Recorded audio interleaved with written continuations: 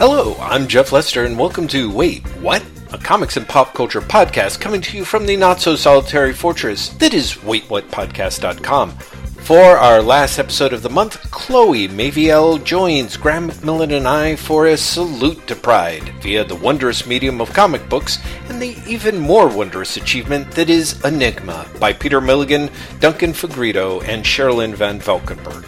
Yes, in this 3-hour episode, we talk about this nearly forgotten queer classic, as well as the work of John Smith, what the heck is going on with the X-Men, Substack and Nick Spencer, the secret lives of our pets, and much, much more. As always, we welcome your comments at waitwhatpodcast.com, your questions at waitwhatpodcast@gmail.com, and we invite you to look out for us on Twitter, Tumblr, Instagram, and Patreon. As always, we hope you enjoy. And thank you for listening. Jeff Lester! Graham McMillan, how are you? You sound great. I sound better than normal, I think. Better than usual. Yeah.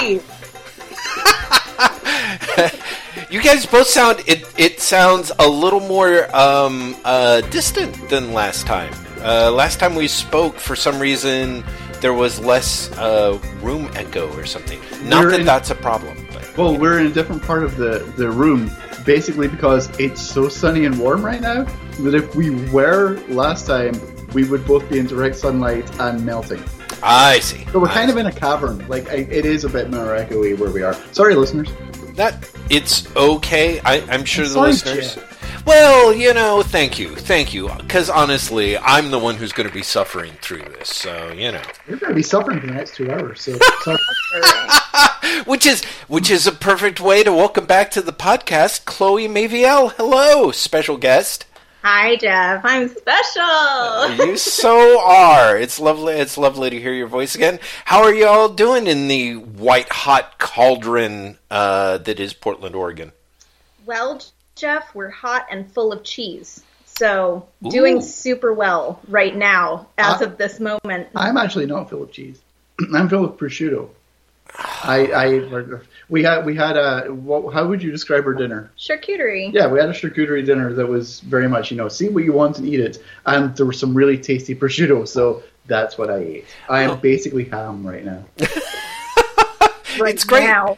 You guys both sound like sort of human fondue pots, which would be great, and probably also will be a science fiction series from Image before too long, I suspect. So. That's part of Spawn's universe, isn't it? Oh my god. Honestly, I have to say, if Spawn's Fondue was like the fourth of the outrageous Spawn titles that Todd McFarlane is trying to launch with a lot of hoopla, I would totally be down for the Spawn's Fondue. You're up for Spawn's universe. Don't pretend otherwise. We've talked about this throughout the years. To me, one of the things that is so frustrating is Spawn's universe had just a crazy the Spawn universe has a crazy amount of concepts to it. Not all of them are great. Some of them kind of stank, but back when but you know what? But that's the thing. Sometimes with comics, you don't necessarily need good ideas. Sometimes you just need a lot of ideas. You know what I mean? And okay, I'm trying to think of a nice way of saying this. But how many ideas are there? Because there's Spawn, and then there's medieval Spawn, and then there's Dark Ages Spawn. Like, right? Aren't most of the ideas... That's 3. Then there's Ninja Spawn. That's 4. There's the idea of Spawn. Pleistocene Spawn. That's 5. There's Future Spawn. There's Future Ninja Spawn. For real. How many ideas are there in the Spawn universe? Because there's Spawn. There's the clown dude. There's not Angela anymore. The Angels aren't there because they've been sold after Marvel. There's Sam and Twitch. I mean, I say this as someone who hasn't read the book. I was about to say, Graham, shame on you. I don't hear you mention Cygor. Where's Redeemer? Like, where's Overkill? I don't even know why I'm having this conversation with you. Yeah, Overkill. I'm not even really sure. Anyway, the point being, Graham, the point is, you don't know squat about Spawn, and I kind of heavily reject what you, mister, are trying to infer, which is that Spawn is a almost creatively bankrupt enterprise, being peddled by a pill-popping former Marvel heyday cartoonist who just wants to break into Hollywood. How dare you? Let's go over to our resident Spawn expert, Chloe. Chloe, take it from here. See, I haven't read a lot of Spawn, but I will tell you, as somebody who hit adolescence at like the peak Spawn point of Spawn point. That's the next one coming out, 2022. Yeah, it's the at the peak of Spawn in the 90s and the early 2000s. Just as some of us were hitting adolescence, I can now only associate Spawn with like guys with long hair that wear backwards baseball caps and talk about gleaming the cube. Nice. Christian Slater. Holy smoly, wait. Yeah, I think you've crossed the line. They'll teach you how to wheeze the juice, buddy, and like all of this. Oh, okay. Bad news, Chloe. You're so entertaining. We're just going to keep pushing you further and further forward so that this amazing Christian Sliber, Pauly Shore, maybe Korn and or Fred Durst hybrid just keep rolling. Keep. Well, wait. Rolling. Korn Yes. makes Oh, sense well done. because that's how Todd McFarlane won the Grammy that allows him to actually describe himself as Grammy winner Todd McFarlane. Oh, He did it all for the Nookie. Not a Korn joke, but I really, really respect how much you and I are on the same Limp Bizkit What I wavelength, Chloe. absolutely love is she said that and then looked at me as in like, I made a great joke. Such an expression on her face. I was like, I'm glad she did, and I'm glad you laughed, because I had no fucking idea what that was. Really? Oh, Graham. I appreciate you right now more than ever, Jeff.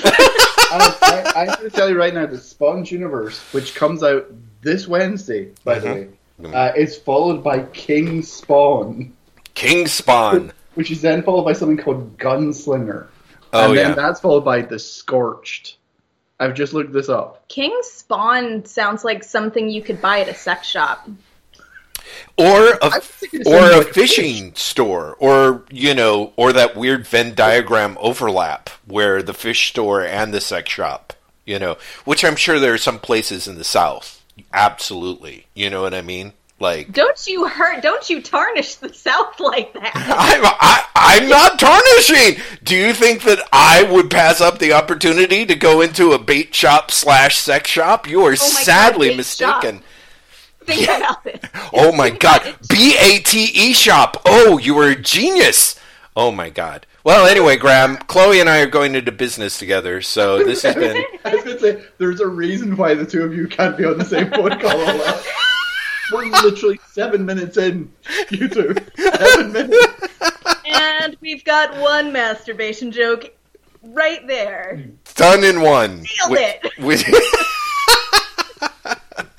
So, gosh, we have so many things to talk about in such a relatively short period of time. I want to know what's on your list. Oh, to talk about? Yeah. Well, I think I do want to out myself on this podcast officially as a dog owner. And so I thought we could at least spend a little bit of time, talking about dogs, because... Please.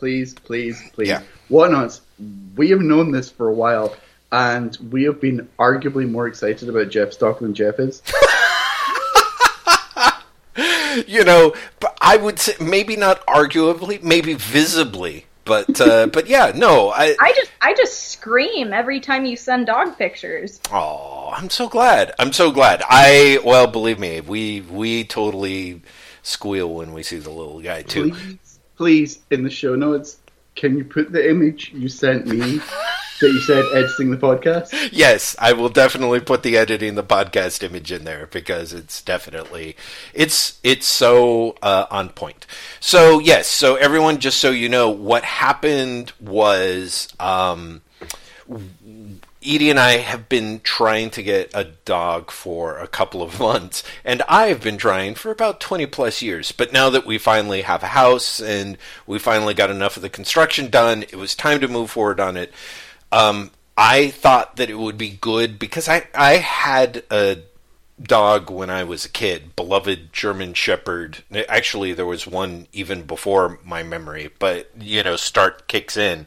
But basically, from the time I was like 4 or 5, I grew up with a German Shepherd, beloved dog until I was, until she passed when I was like 15, 16. Then I went off to college. My parents got other dogs. Like, things all went downhill from there as far as I was concerned. But always wanted to get a dog again, but because it's been so many decades since, and also, when you're a kid, you don't really take care of dogs much. You know what I mean? Like, the parents kind of end up having to do the heavy lifting. Oh, no, when you're a kid, like, the dog is something to be cute and adored. You say you'll take care of the dog. But you really don't. And then, get the dog. And then you're not on. You take care of a dog, and you're like, wait, is this new? Yeah. So I wanted a good first timers dog, because Edie, by contrast, has never had pets. And so it was kind of, and also I love pugs. Pugs are super adorable. I had some friends who back in the 90s were super obsessed and dragged me to a couple of the weekly get-togethers for pug owners in the city. And I was like, these guys are great. So we wanted to get a pug as our first dog, because everyone's like, they're kind of ridiculous messes in some ways, as far as, I don't know, the front of their head goes, but as far as like their personality goes, and in terms of being even tempered, and they're not really barkers and all this other stuff. So great. We started looking at the pug adoption agencies. This is the other flip side. I would also, in a way, be kind of happy with just having a mutt, because I feel a little creepy about the way that purebred dogs, more or less, have been bred to kind of, have some really serious impediments and birth defects and genetic things passed along down the way, just for things that we find kind of cute. And mutts are usually a little more genetically viable, in the sense of they may not, some of them actually do, if you cross two apparent breeds that are a bad mix, like the mutt is not in great shape. But a lot of times, mutts that aren't necessarily from, weirdish lines that shouldn't be crossed are more resilient, smarter, healthier, etc. That said, Edie and I are, again, at the beginning of the dog journey, a little more scared and reluctant to take on something with a pit mix. So, all of which was to say we were kind of stymied. Like, we were looking into pug adoption agencies and just getting nowhere. And Edie made the smart call, which was she was complaining to one of her friends who is an extraordinarily huge dog person, and was like, I will get you a dog by the end of the day.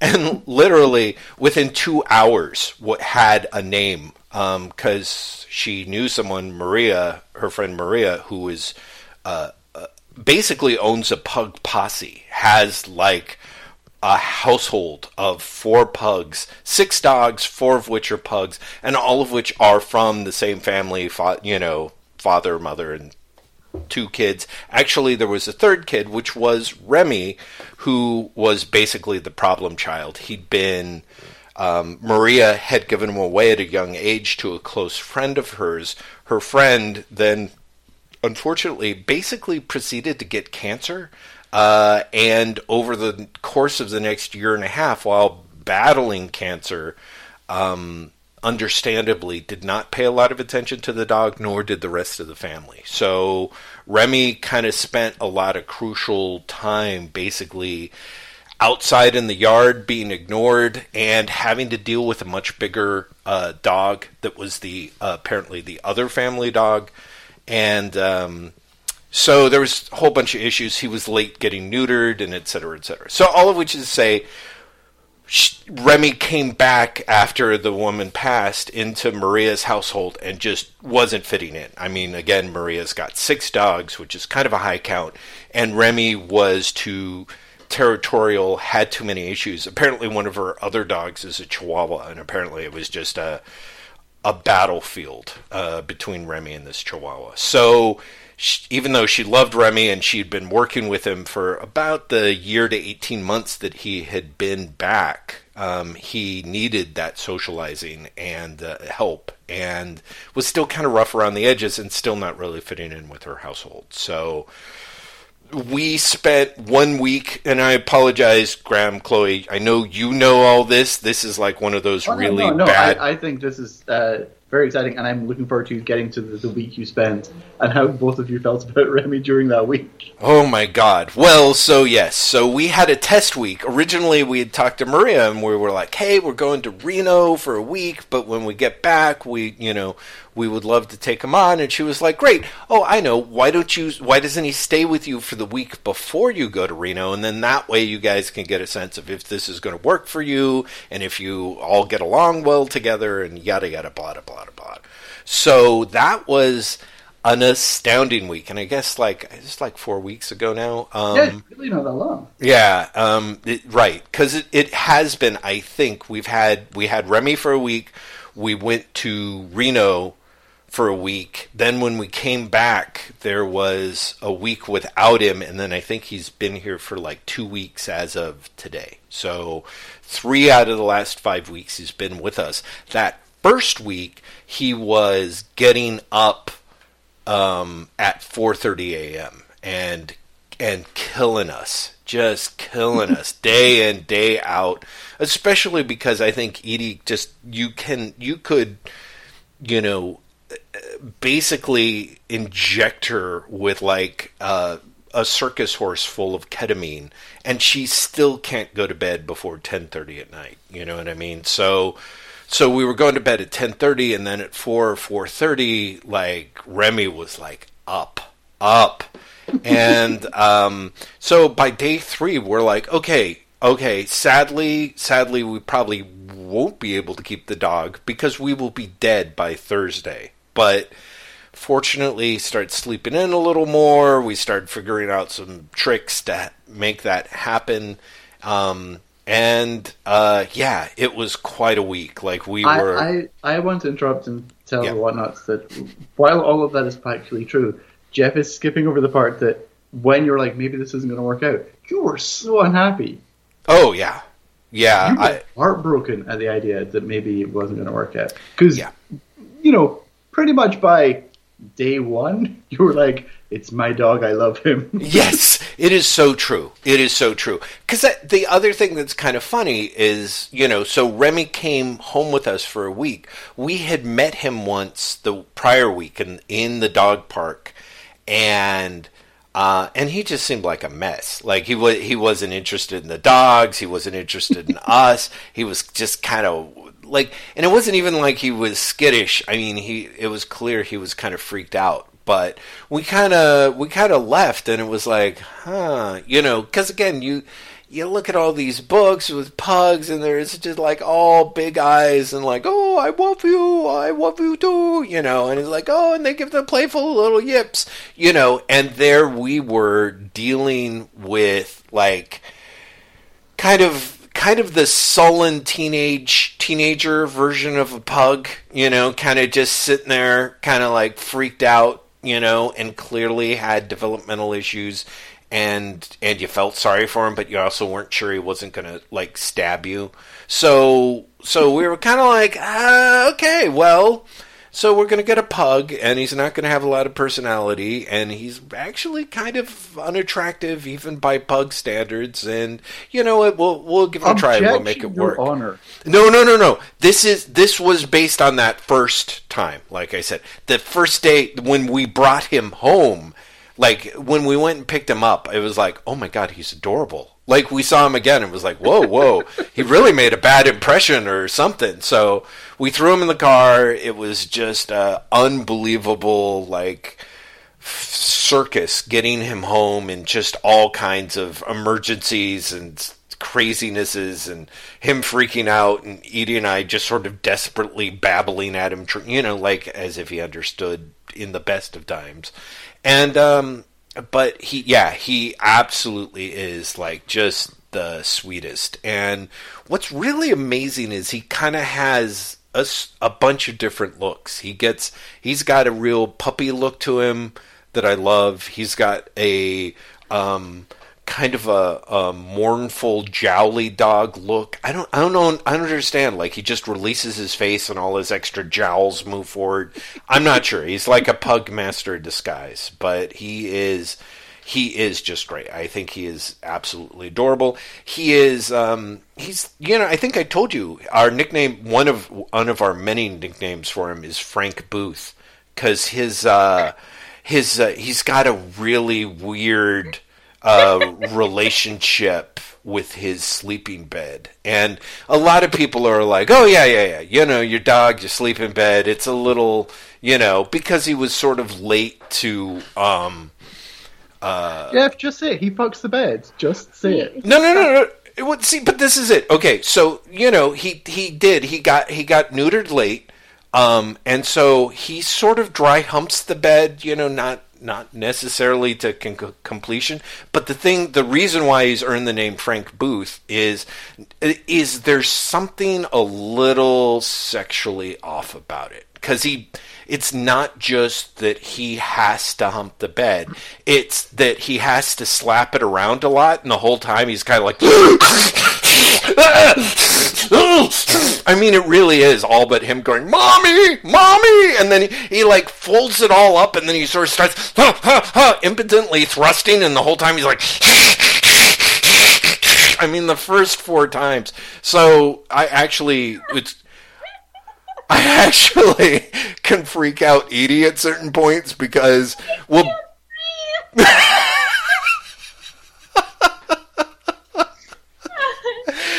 So there will be times when we'll be in the room and we'll just see him look over at the bed, and I'll start going, she wore blue velvet. Anyway, it's really disturbing, but it's also really funny. Yeah. So I don't really know. Like, I'd be like, yeah, humping would be one thing, but the whole 9 yards of it is a little extreme. Yeah. If it makes you feel any better, one of our cats does the same thing with a fleece blanket that we have to keep downstairs for him. We'd call the blanket his wife. Yeah. And like but he has to bite it. Yes. He doesn't beat it up, but he bites it, and then he folds it up under himself, and then he chirps at it a little while, and then just goes to town, and then just kicks back, laying down like a human on the couch, and just sucks his own dick for like 10 minutes. Well, that's a hell of a finish, I gotta say. And he got neutered late too, so I think that's a thing. It is a thing. Yeah. If you get neutered to the point where it goes long enough to where you hit essentially animal puberty, you kind of still have these associations going on, and like I said, but which was one thing, and Maria was like, "Hey, so yes, it was kind of like we're like, so does he have any toys?" At some point, don't be scared. Yeah, no kidding. It was like she was like, I was like, so does he have any toys that he plays with? And she's like, just his special friend. And I'm like, boy, does he. Yeah. And believe me, he plays with his special friend a lot. So, the weird thing is, of course, we, Edie and I do not have kids, don't have other pets. And, me, I'm always fond of spending money anyway. So we've gotten like 2 different doggy beds for him, actually 3, for the different areas of the house.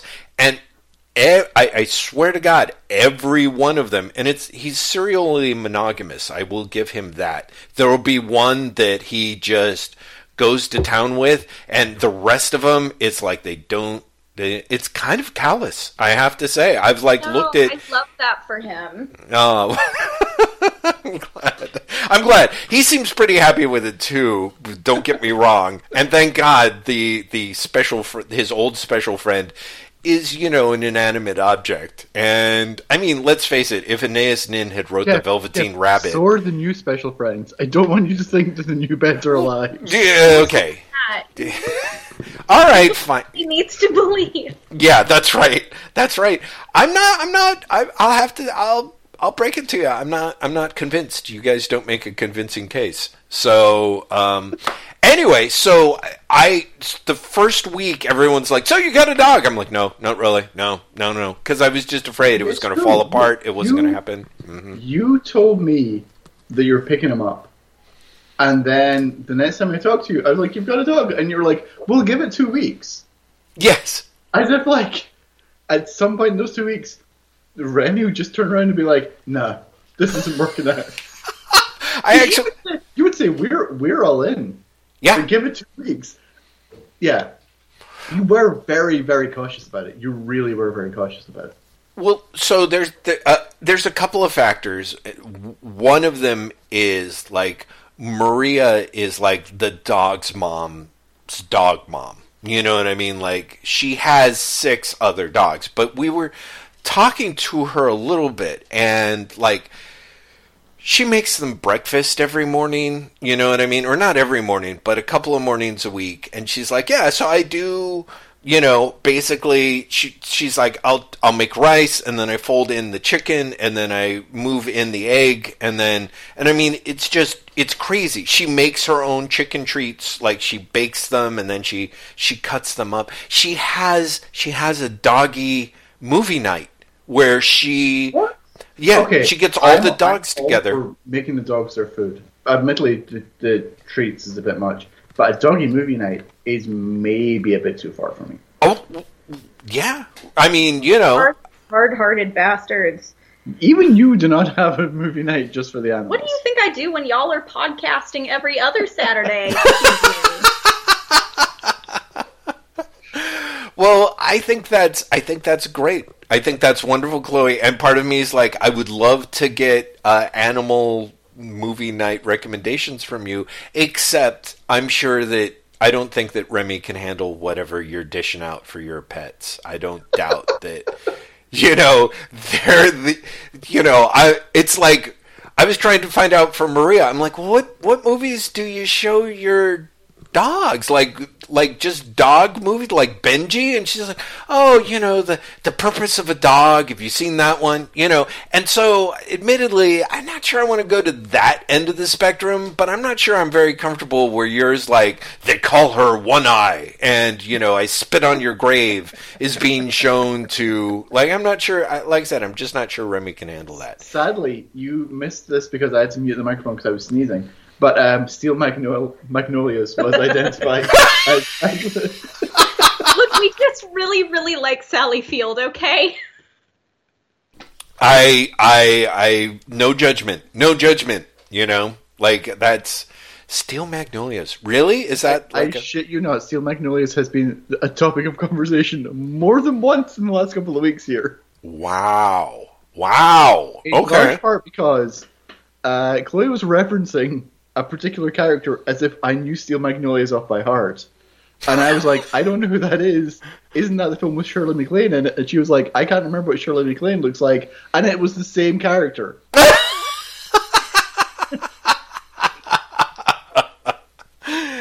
Well, there you go. That was the whole confusion. You were referring to that person as Shirley MacLaine. Likeness. And she had, what's her name? The character's name? Sally Field? No, it's Shirley MacLaine's character. Oh, Miss Weezer. Yeah, you had Miss Weezer blindness. Miss Weezer.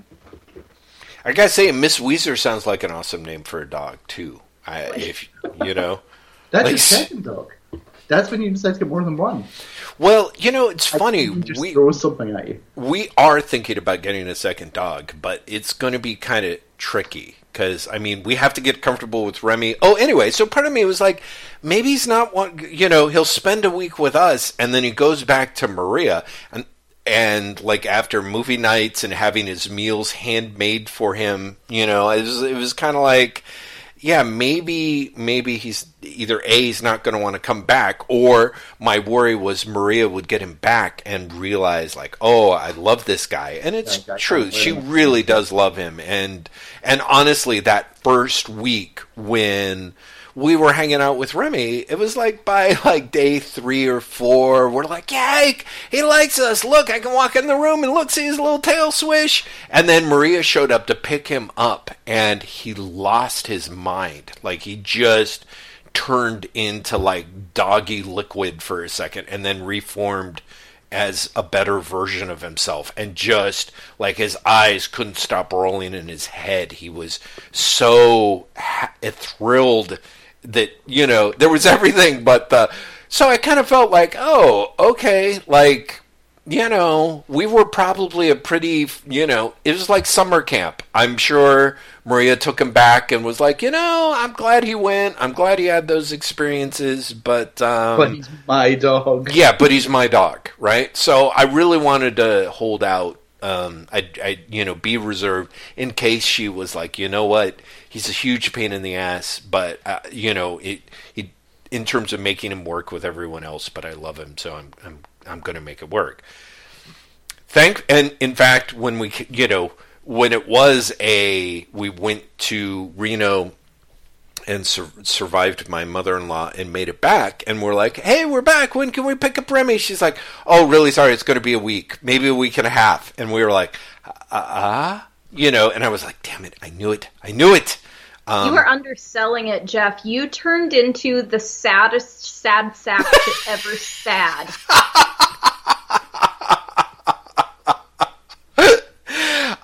Yeah, I think that's an accurate description. Yeah. So yeah, it was. Oh my God, it was hilarious. Like after he left us that first time, like I think we made it about 3 hours, and then I like turned to Edie and I'm like, I miss him so much! And I was breaking out photos on my phone, and we were rewatching videos, and she's like, dude, really? And I'm like, look, he's so good. I'm never going to see him again. So anyway, he's back. He's been great. He's just an enormous pain in the ass, but we love him. And we started doing dog training, which you guys both, I know, gave a lot of caveats about, but I think sort of worked well. But I got to tell you, it was hilarious because we took him to this dog class on Wednesday, and it's at this recreation center down in Half Moon Bay, and so there was like maybe, it was a pretty quote-unquote full class, which is to say there was about 10 or 11 people with their dogs. We were all around in this big circle inside this community center, and it was absolutely hilarious because at one point, like, every one of the woman's out there showing like sit and stay commands with her own dog, and all of the dogs are paying attention, and Remy has his ass turned. He's like not even looking at any of them. He's just staring out the open window, like so wistfully, like yanking on the leash, just like, I really was. I was like, that's our boy. Like, you know, poorly socially adjusted, like obsessive, a hoarder, you know, all he's just the perfect mesh of both of us. So, yeah, it was great. It really has been pretty wonderful. We gave him a bath before this, which is probably part of the reason why I'm like, wow, I can't wait to talk about comics, considering the amount of damage I've had to my frontal lobe in the last 45 minutes. And that's why we're here, Jeff. Exactly. A little bit more. Don't fix it. One of us is correct. So what's the pet situation in your household? Like, there's a shitload of them. Mm-hmm. Yeah. Right now there are 3 dogs and 4 cats. Wow, 4 cats. Yeah. Yep. One of them isn't ours. Okay, but he kind of is. The one who fucks the blanket is, in theory, a neighbor's cat who lives here, and like the neighbor knows. The neighbor of course, will like reference the fact that we have their cat, and it's not like seems okay with it. You kind of got to. I mean, the neighborhood cats really do. Do you ever hear about that thing where the guy was on Zillow or whatever looking at one of his neighbor's houses and was pissed because he realized his cat was in the house photos and was like, "Wait a minute!" So, I mean, you're kind of a chump if you expect that. We have a lot of animals here. Yeah. Thankfully, they all coexist, which is nice. Yeah, that's great. There's no crazy wars or anything happening. Which is amazing because Ernie and Gus are practically, They're cats. Yeah. Is that the best way to understand them? Honestly, like the two of them and the neighbor's cat are basically the same animal. And weirdly enough, they all get on really well. Like the three of them got on really well. Really? Yeah, it's so strange. Huh. That's fabulous. Yeah, it's really kind of weird. So yeah, they are basically cats. Mm-hmm. And then we have Tango, who's a big. He is 105 pounds of a Staffordshire Terrier Pit Bull mix. Wow. And he was born in the closet of my first apartment because I also owned his mom. And my best friend owned his grandparents. Wow. That's a lineage. He this week went to the vet. Sorry, the Whatnots, we're literally just doing pet talk this week. I'm sorry. He this week went to the vet and got a second opinion that every time that we think that he's really unhealthy or like he has really bad like joints or something, or for that matter, he has bumps all over his body that we are consistently concerned is something serious. No, he's fat. Second opinion now, he's just fat. He's 14 years old. Well, so, yeah. Like, for pit bulls especially, he is past the point of being senior. He's basically a crypt keeper. and everybody that we've taken him to, I'm like, oh, I'm just really worried because cancer runs in his family and in his lineage and all this stuff, and I'm really concerned. And they're like, girl, put your dog on a fucking diet.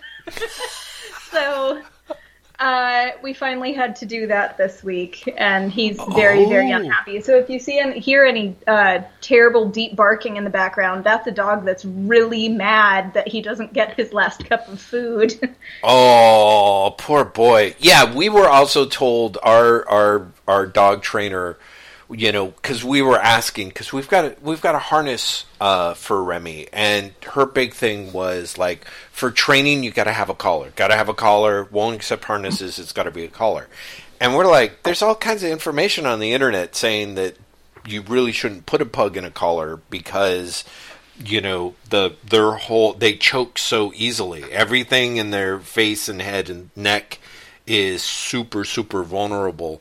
And you just can't do that. So anyway, we were like... And she's like, no, collar. They'll never respect you if you don't choke them. Yeah, I mean, kind of. It's not really the choking thing. Her way of putting it is like, no, you want the attention of their brain. You're trying to communicate with their brain, not their body. Which I'm like, what? But you're doing it by choking them with the... Anyway. But the thing that was great, she was like, oh, and also, you do know that your dog... They did tell you your dog's fat, right? Or she didn't say that. She said, they did tell you your dog's overweight, right? And we're like, no. She's like, yeah, he is. Just looking at him, like, how much are you feeding him? And Edie told him. She's like, yeah. You got to cut that in half right now. Because he is overfed. She's okay, like... I have a question about this. Were you feeding him what the foods tells you to feed him? What the... Like, are you buying, like, kibble or canned foods, and it's like, for dogs their size and their age, you should feed them X amount, and that's what you're doing? No, because this is the thing. We followed what Maria told us. Maria's had him for, 18 months, and so she had all this stuff. It's like, feed him this much here, and you feed him in the morning and then in the evenings. And again, it was a little hard to, as we spent more time with Remy, we kind of got the sense of like, oh yeah, maybe Maria was spoiling Remy a little more than she was willing to let on. But yeah, so what's that? I was going to say the The reason I'm asking is that's what the vet told us about Tango. Because we have been feeding him exactly what it is recommended. And the vet was like, no, they're lying. Right. They want you to buy more dog food, so they're telling you to feed him twice as much as he needs. Wow. That's why your dog is fat. Holy smokes. Well, it could be that she picked that stuff up the same way, but I don't know. In any event, what's been nice is, of course, poor guy, since he is starving, he's been super receptive to some of the training that we've been doing. So, because, I mean, seriously. Started starving him. Yeah, I know. Isn't that the whole fucking home pet ownership thing? He doesn't seem that miserable, frankly. I don't know. Like, you don't get the sense. I don't know. It's the weird thing. Like, he definitely went through a period this week where we're like, okay, either he's gotten more comfortable with us, or he's just lost the will to live. Because there was a lot more during his first week with us, and then his first week back. It was like I would work, and he would kind of sit at my feet, and then he would go in and lay on his bed behind Edie, where like Edie was working, you know, and then sort of trot between the two of us, and we'd pet him while working, and it would be like, oh, this is the best. And this last week, he's just like, he's in the living room, and I mean, he just looks forlorn. I think he's missing his buddy Cheese like nobody's business, you know? So, yeah, just fond memories of the time they used to have. As he literally just lies there for hours staring into the middle distance, you know? So, wait, are you guys talking fondly about Cheese now? Did you mute this? Are we back to talking about fondue? Is this what's happening? No. Chloe was just saying she also stares up at the middle distance. Thinking about Cheese. Dude, I do too. I mean, that's it. Again, what a perfect dog. Like, seriously. But yeah, I mean, it's also kind of like for long periods of time. So, because that's the thing. Dogs can't read comic books, so they don't have anything to distract them from their cheese desires. You know? To be fair, I mean, what dogs would... I was going to say, what comic books would dogs read? And then I was like, wait, they're making that Super Pets film, so I think that answers the question. Are they... is it a Super Pets film? Oh, yeah, did you not see? They're doing an animated Super Pets film. Oh, that's great. The Rock is one of the voices. Oh, I think I did see that. Yeah. Wow. I love the idea that he's just doing that so he can contractually get out of that Black Item nightmare. Like, they're like, you gotta give us something. They're also making that as we speak. Yeah, that's what they say. We'll see.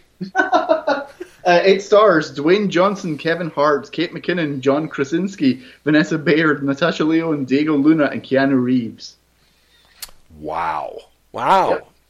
That's a list of the queer community's crushes from like 2005. And Jimmy DeMille apparently has also joined the cast. Christ. How would you characterize her, Chloe? I'm curious. I'm sure the queer community has we thoughts. Like Legendary in this I house. like Legendary. Mm-hmm. Yeah. I'm here for Legendary all day long. It's fine. She's going to be Titania in the She-Hulk show. Oh boy, yep. Yeah, well. You win some, you lose some. Hey, speaking of shows, I think one of the feedback that we got, apart from that it was wonderful having you on, Chloe, was that both of you actually managed to convince a number of people to start watching Below Decks, and they're still really angry about it. So, do you guys have any other current reality show fixations or recommendations? It's not a reality show, but we have spent the last week watching Pose. Oh yeah, but that's just good. That's not a bad recommendation. If you want a bad recommendation, go back and rewatch all of America's Next Top Model, but skip every episode except for the makeover ones. Just watch the makeover ones, and I swear to God, it turns into the Stanford Prison Experiment. Watching Tyra countless over and over again, just getting a smug, sinister look on her face when a girl starts crying when they cut her hair. It adds 5 years to my life. Wow. Okay. Well, that's an excellent recommendation. No, it's not. There's not a single moment of that doesn't sound harrowing, is what I was going to say on top of my that. But I mean, that's what I was hoping for, considering the number of people who actively hated us as a result of our previous recommendation. That seems like a good follow-up. Can you just name the episode? This episode, Smizing. I shall. Although, do I have to know how to spell that? Is it? I literally heard you write down smizing, which is the best part. Yeah. Yep. Nope. I did it. I don't know. Smizing is probably the way it sounds. S-M-I-Z-I-N-G. It doesn't. If you spell it wrong, it's better. It's fine. Oh, that's the worst. It's bad enough when like Graham like recommends all these like graphic novels that aren't out yet that I have to find either pictures for or the names in the show notes. The internet tells me it's S-M-I-Z-I-N-G. Smizing. Was that? Yeah. Smizing. Can I tell you the Urban Dictionary definition of it, which is appropriate for this? Please. To smize is smiling with your eyes. Tyra Banks taught the models how to smize on America's Next Top Model. Yeah, I would think that smizing would be spelled very differently then, but okay, that makes sense. Smizing. Wow. Okay. Well, thank you. Awful, but you're welcome, listeners. Yeah. Go fuck yourself.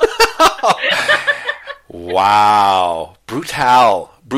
I feel like there was something else we were going to talk about before we get to the stuff that we were supposed to talk about. I don't remember. What else were we going to talk about? I don't know. I think that was it, right? Yeah. Well, I mean, do you guys want to talk? Do you guys want to talk comic news? Do you want to talk comics? Do you want to talk comic pride? Jeff, and I will say things like, "I can't tell you anything about this on the record, but I'll talk to you after we stop recording." Oh, good! I'm so glad. I'm actually looking forward to maybe this podcast we can get both you and Chloe to say that, which would be fabulous. I will tell you that I have been working on a story about the Substack comics thing. Mm-hmm. And this is in no way a spoiler for the story, but it said something I can't really put in it. The number of creators I reached out to for comment who basically said, I have no fucking idea what Substack is, was amazing. Really? I will spare their blushes by not saying their names on the podcast, but yeah, just you wait for when we start recording. Wow. Well, it's weird. Legit. I had a surprising number of creators say, I don't understand this. To be honest, I don't even understand. And they would reference, like people said, I don't even understand NFTs. I don't understand Kickstarter. I don't like the amount of people who would say, maybe this is going to be a thing, but I genuinely don't know what it is. Wow. And I don't understand the internet. Was honestly surprisingly high.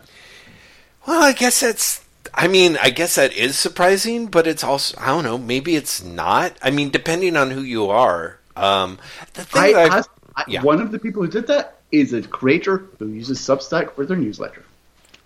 Wait. And still said that. Whoa. Okay. That's impressive. That's really impressive then. Yep. And that's when you know they mean it. Yeah, right. You don't even know that they're already using it. That's when you know they mean it. Yeah. They really, they're not just being coy at that point. If they're actually like, I'm using this and I don't know why or how. Well, so my thing is, and maybe this is why I don't understand, but okay, first off, what I saw was the headline was that Nick Spencer had been signed by Substack to write. And have there been other writers announced? And I guess B, part of me is like, I mean, what kind of clown thinks that comic books are made by writers? You know what I mean? Like, I just don't... B, apparently Substack, and A, no writers have been announced, because they didn't say that Nick Spencer was writing a project for them. Nick Spencer's been hired to do creator outreach. Oh, I see. So Nick Spencer is doing creator outreach? Nick Spencer is actually an employee of the company.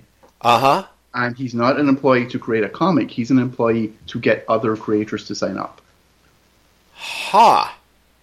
So they actually technically have not announced any creators for Substack. I see. And what exactly are Nick Spencer's credentials for that apart from being, like Substack, kind of secretly right-wing?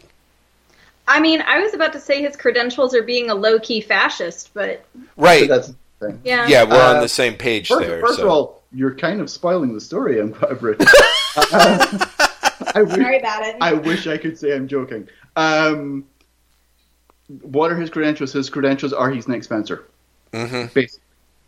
I don't know. One of the things that was in an early draft of the story, and I took it because honestly it felt a little mean, was Nick Spencer doesn't even feel like a creator who is like well known or a leader within his community. Yeah, right. I mean, You know what that's I mean? Like, you think of like you could even think of Tom Taylor or Tom King, and they have creators they banter with. They have creators they're friends with. They seem to have like a group around them. You think of Bendis; he clearly has a group around him. right. You know, you think of Brian K. Vaughan with Panel Syndicate, and there's a group of creators. And when you think Nick Spencer, you're not like, oh man, if Nick's coming, then obviously he's going to bring, you know, because Right. that's not, like when you think of Nick Spencer, you either think, wow, remember Morning Glories? That never finished, or you think, is he still writing comics? I guess he's been writing. A bit shit. Yeah, or he's been writing Spider-Man for 3 years and everyone forgets it exists. Right. Right. You know, you just don't think, oh well, that guy's got a massive following in the community. Maybe he does, and it's very secret. But fascist. but it's a genuinely odd choice. Mm-hmm. The only way in which it's not odd to me is Nick Spencer has always, from day one, seemed like a creator who was more interested in the optics of writing comics than writing comics. Oh, interesting. I think of things like when Morning Glories was new. I feel that there was lots of, Morning Glories would make a great TV show stories. Mm-hmm. I always felt like making comics was sort of a byproduct to wherever he wanted to be. I know that it was clear where he wanted to be, but it always seemed like, again, to compare him to, I don't know, Josh Williamson or I'm trying to think of, or Donny Cates even, right? Mm-hmm. I believe Donny Cates probably wants to be writing comics. They're shit, but I believe that he wants to be writing comics, right? And Nick Spencer, I don't even get that from him. Maybe I'm wrong. Like, there's probably people listening to this being like, oh man, remember Superior Foes of Spider-Man? Or remember The Fix? In which case, go with God, you guys. But it has always seemed like the thing he was doing when he wasn't, running for office or whatever. Like, did you remember he had a political career? Yes, yeah. In fact, I was going to sort of half recollected that, but that kind of His fits political neatly career with where what you're saying. He was like, why don't we defund social services to pay for the police? Yeah. Which was actually a policy he had. Yeah. Like, legitimately was. Mm-hmm. And also, like, he was low-key racist in his policies. Right. And in his interviews at the time. And again, this is on the record. This is not me being like, oh man, if only you were there. Like, you can look it up. Mm-hmm. He was all about the broken windows policy. He wanted that. He wanted them to use Comstat. Right. Like, he really was kind of, when you look back at it now, it's like, oh, fuck. Right. And where was this? Was this Cleveland? Where was this? Cincinnati, I think. Cincinnati. Okay. Maybe it was Cleveland. I can't remember. I would be shocked Hardly if I made starts a with mistake. C, and that's all we can remember. But yeah, so yeah, he's a fascinating individual. If by fascinating you mean like, Right. interesting choice. And so, to put a bit more context into this, the Substack comic program is, in theory, part of Substack Pro. Substack Pro is the public name they gave to the fact that they pay writers. And initially paid writers in secret. Mm-hmm. Because this came out in March, and they paid writers in secret to make it look as if Substack was profitable for writers. Right. Which is dodgy as shit. Mm-hmm. And then you look at who they paid, and that is also, holy crap. Yeah. Graham Linian got kicked off of Twitter for being transphobic, and then Substack gave him thousands of dollars. Yeah. In secret. Right. You know? Like, shit. That's not good. So that came out, and Substack initially were like, no, never mind. And then went, oh, it's part of our new program, Substack Pro. We pay, and at the time they went, we pay up more than 30 writers, and not all of them are transphobic, which was... I'm only vaguely exaggerating. No, I know, because I know that some of their people are like, yes, Glenn Greenwald, Barry Weiss, Andrew Sullivan, like, just... Yeah, but their actual statement was, we pay writers of different viewpoints, and then they actually said, and they're not really transphobic. Wow. Like, they actually said that in their statement. Huh. Which I think is, telling on yourself to an amazing degree. Well, I mean, are they saying that Graham Linehan's the only transphobic writer? No, they're saying that really none of them are transphobic, really. To which, that's not bullshit. Really. That's astonishingly bullshit. Yeah. So they came out and said, oh, it's Substack Pro, this is our thing. We pay people now. But we're definitely not a publisher.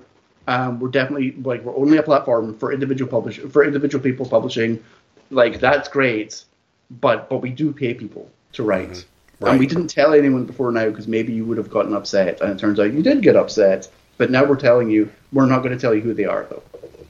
Oh, right. We're not going to tell you who they are, which is also genius because it really is. It returns to those classic days of like, hey, maybe you can actually make money like doing a newsletter for Substack, or maybe all the people who are talking about people that have made money, are people that we are paying, and they would see nothing if it wasn't for that. Exactly. Yeah. And so I think it was last month. Might have been the beginning of this month.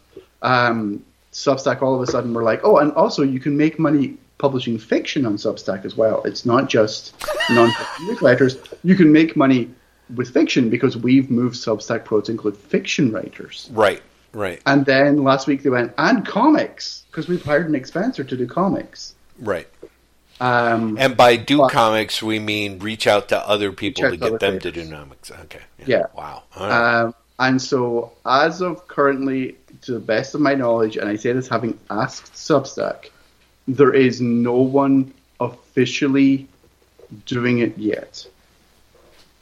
I think, from talking to some people, there are people unofficially doing it, and it just hasn't been announced yet.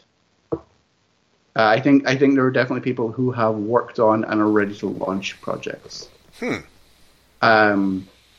But officially, no one who is currently publishing comics on Substack, and there are people already publishing comics on Substack, no one who is part of this program yet. I don't think they've officially launched their first project yet. But it's, having looked into what this actually is, it is somewhere between vaporware and, for the people who get the money, just an astonishing deal. Yeah, right. Because there is the problem of, in Substack's eyes, they're hiring the writer, and the writer hires everyone else, and the writer is in charge of how all the money gets distributed, because Substack is only paying the writer. That's a problem. That seems like it could go south really quickly for everybody else involved. Yeah, unless they get a contract, right? Mm-hmm. But the flip side of this is, Substack takes literally no rights. Zero. So if you're one of the writers who gets this, and you get a good team together, and assuming you get a good partnership and contract down with your team, so everything's square, you can publish through Substack and then take it to Image, right? And for all intents and purposes, publish it as a new project through Image, but it's already fully funded, right? You already it's all. You don't have to put any of your money forward, which feels amazing, right? But also, how many people are actually going to get this deal? So, I was about to say, which is perfect for Ethan Van Sciver's Cyberfrog, and for the rest of if they if ended up being Ethan Van Sciver or something. Well, it's not just the who get it's It's what kind of people are going to get this deal. Exactly, right? We shall see. So, but the deal itself, putting aside the fact that Substack is, kind of a shitty company and has made kind of shitty moves. Like, if you're a creator who gets this deal, it's a deal. Yeah, exactly. I mean, it is kind of great. Also, if you're a creator who gets offered this deal, you kind of have to look into, do you really want to go do this deal? Right. Right? Because where's that money coming from type deal? All I'm saying is that thank God that Neil Gaiman's got his Sandman TV show to keep him busy, because otherwise, you never imagine the tales that could be woven. Oh, believe me. Email the weaving of tales. Exactly. Jill Thompson would be kept busy.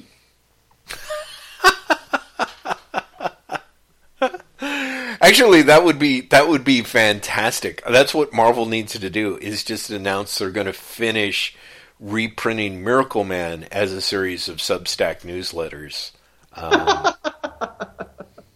Don't tempt them.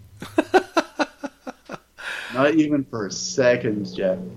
And then other comic book news. I feel like there was some stuff that I just was not paying attention to. Let's see. Nick Spencer's leaving Spider-Man as a result of this deal. I think that just falls under, again, is anyone actually paying attention?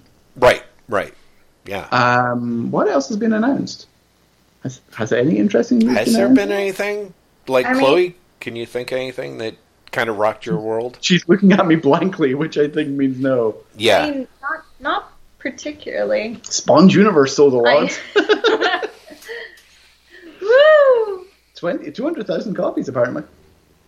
Yeah, it's just, I mean, that's the thing. Todd McFarlane, you can't trust his figures.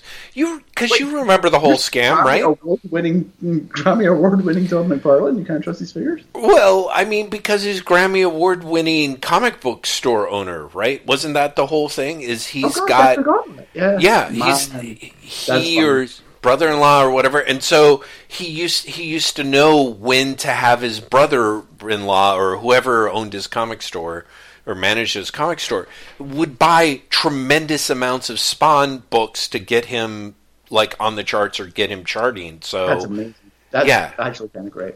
Yeah, so I mean that's kind of my thing of when those announcements were made, I'm like, boy, is he still pulling that kind of, sham around where it's allegedly 200,000, yes, allegedly 187,000 copies of Spawn's Universe will be showing up at Todd's store in Washington, and he will be giving them away as signed copies for the next 3,000 convention appearances. God bless him.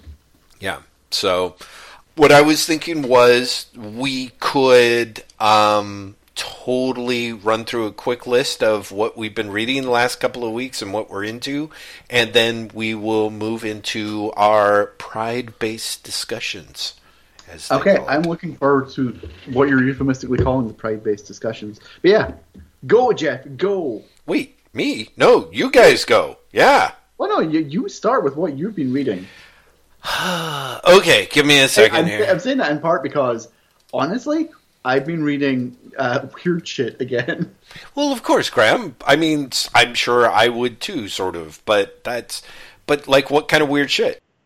I have been reading, for the thing that I'm not publicly talking about, Got it. Lots of history of DC and comics in general.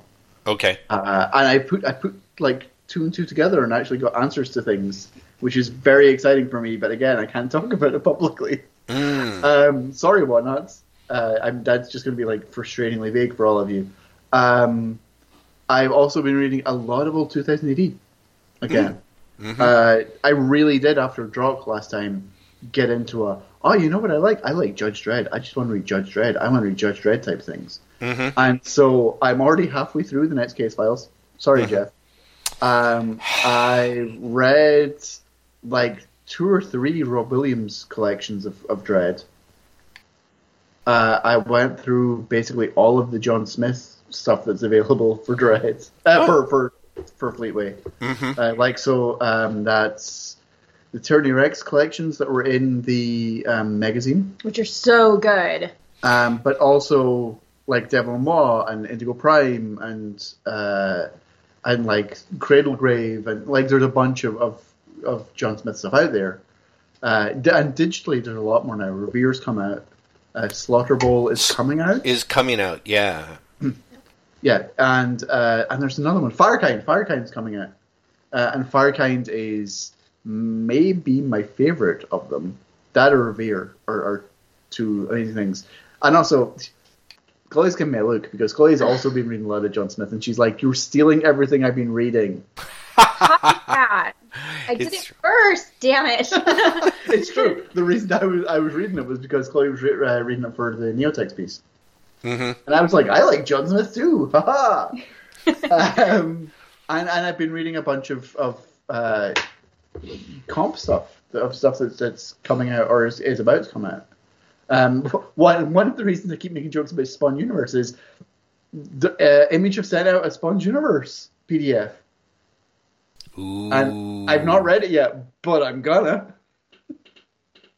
Damn right you are. I've not read a Spawn comic in maybe 30 years, but nonetheless, this is meant to be a jumping on point. I'm going to test that theory. Yeah, I really am. I've also been reading... I've been trying to catch up with X-Men, in part because of all the Hellfire Gala stuff and all the hype. Not because the hype has worked, because it's not for me. Uh-huh. But because... the hype seemed weirdly desperate to me. And like the idea of it's a social event that's going to have big repercussions and for the Marvel Universe, also starring Ira Glass and Eminem, like seemed so nuts that I was like, what the fuck are the X-Men books doing now anyway? And the answer, honestly, is they're doing what the X-Men books always do, but with a sort of an extra layer of the civil rights metaphor of X-Men utterly breaking down. Mm. Like, do you know the spoilers for this week's X-Men comics, I guess? But do you know what happened in Planetside to X-Men this week? I would say there's a thing that I heard or maybe gleaned, and I'm not sure that it's correct. Should I just say it and you can confirm it, and then we can flag it as spoilers? They're going to terraform Mars? They have terraformed Mars. Oh, they have terraformed Mars. They terraform Mars without telling anyone. Oh, okay. And they terraform Mars with like 5 of them. Mm-hmm. And honestly, that's the point where like I genuinely think the civil rights metaphor for X-Men utterly breaks down. Mm-hmm. Because you can't be like, people are just bigoted against mutants. How could you fear or hate the people who let 5 of them can terraform an entire planet? And it's like, well, it might be relatively sensible. Especially when half of them belong to an organization that has evil in the name. You know, like, I get the point. I get the like, you know, this is an important metaphor, realiness of it. But it's also kind of fucking dumb. When, you know, here's our guy. He's got a black hole for a head. Here's a guy who's sworn to kill... Hello, what happened? All of a sudden, my USB headset just fell out. I was in the process of like maneuvering my iPad around, and then all of a sudden it was like blurp. Anyway, so what we heard was all of a sudden you sounded far away, and you went, "Shit, you guys, hold up." Mr. Professional Podcaster, eh? Okay. Sorry, so last I heard was black hole for a head, and then... Yeah, but like, it always, like, I honestly feel that the civil rights metaphor does break down. When, like, you know, there are mutants who are, you know, genuinely obscenely powerful, who have also sworn to kill all the humans. Like, that's not bigoted to be afraid of those people. That's sensible. Well, but wouldn't one say that part of the problem with bigotry is taking the standards, you know, basically judging everyone as if they're all exactly the same in a uniform standard? Like, the part of the problem is that how Beak is treated in the Marvel Universe is sort of exactly the same as if he was Magneto with Magneto's powers. Isn't that kind of bigotry? I'm just going to say yes. I I mean, a lot. No, I agree with you, but I also think that, I don't know, I just feel that when you have characters, and like 5 people can terraform an entire planet, and do so without telling anyone, right. and then present it as, you're welcome. Mm-hmm. Like, there is, and especially in the current Hickman era, where like, for some reason, all the mutants are on board with everything any mutant does. Right. Like, it does feel like there's no analogy there. You've broken the analogy. Well, right, but I think maybe that's so. I guess that's my thing. Is like I haven't. That's not true. Where the analogy doesn't break down is if you come to it from a problematic place for me. Mm-hmm. Right, you come from it from the bigoted place. Mm-hmm. Wherein, like, the oppressed group do have a hive mind and are acting against your interests. That's the only way that the analogy, like, sustains for me. You know? And so it feels like it breaks the civil. And don't get me wrong, X-Men was not made as a civil rights analogy. The civil rights analogy was projected onto afterwards. I get that. Yes, you're right. But I feel that for something that has been so central to the franchise's identity for at least a few decades, where they are now has utterly, like, demolished it. Or unless you come from it from a bigoted point of view. Okay. My thing is, and it's because I don't read Hickman's stuff. I haven't read, like, really haven't read anything past Hoxpox. Is that just in part because they're not? I mean, is he trying to have it both ways, and they are trying to pull, civil rights metaphors at the same time that they're doing this, or is he trying to, like, bring it beyond that? Because I kind of feel like part of the success or interest in Hickman's X-Men is watching the X-Men editorial office slowly wall themselves into a corner of pushing the civil rights metaphor, which didn't quite work, and they're hunted and hounded, and now they've got, like, a tiny sanctuary, but they barely have anyone, and now they've got more people, but now there's a thing. Like, you know what I mean? Like, I get the sense of, like, if Hickman's not interested in it, I mean, part of what's interesting to me in a meta way is the way in which Hickman seems to be breaking the X-Men by taking them into areas that seem, depending on how you look at it, really fucking interesting, but definitely much different, and kind of in a way that is sort of, how are those toys going to go back into the toy box, after?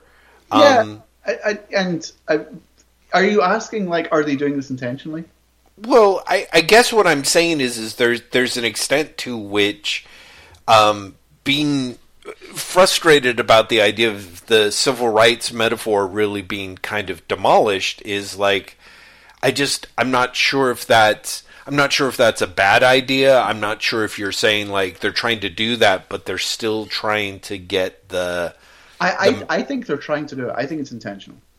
But I also am not sure what they're replacing it with, and I'm troubled.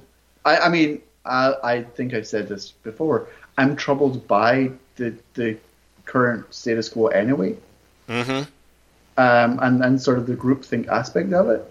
But again, that's intentional. It's just very much not to my taste. You know.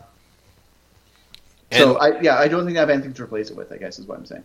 I feel that they're doing this and they don't have anything to replace it with. And it was always an imperfect analogy.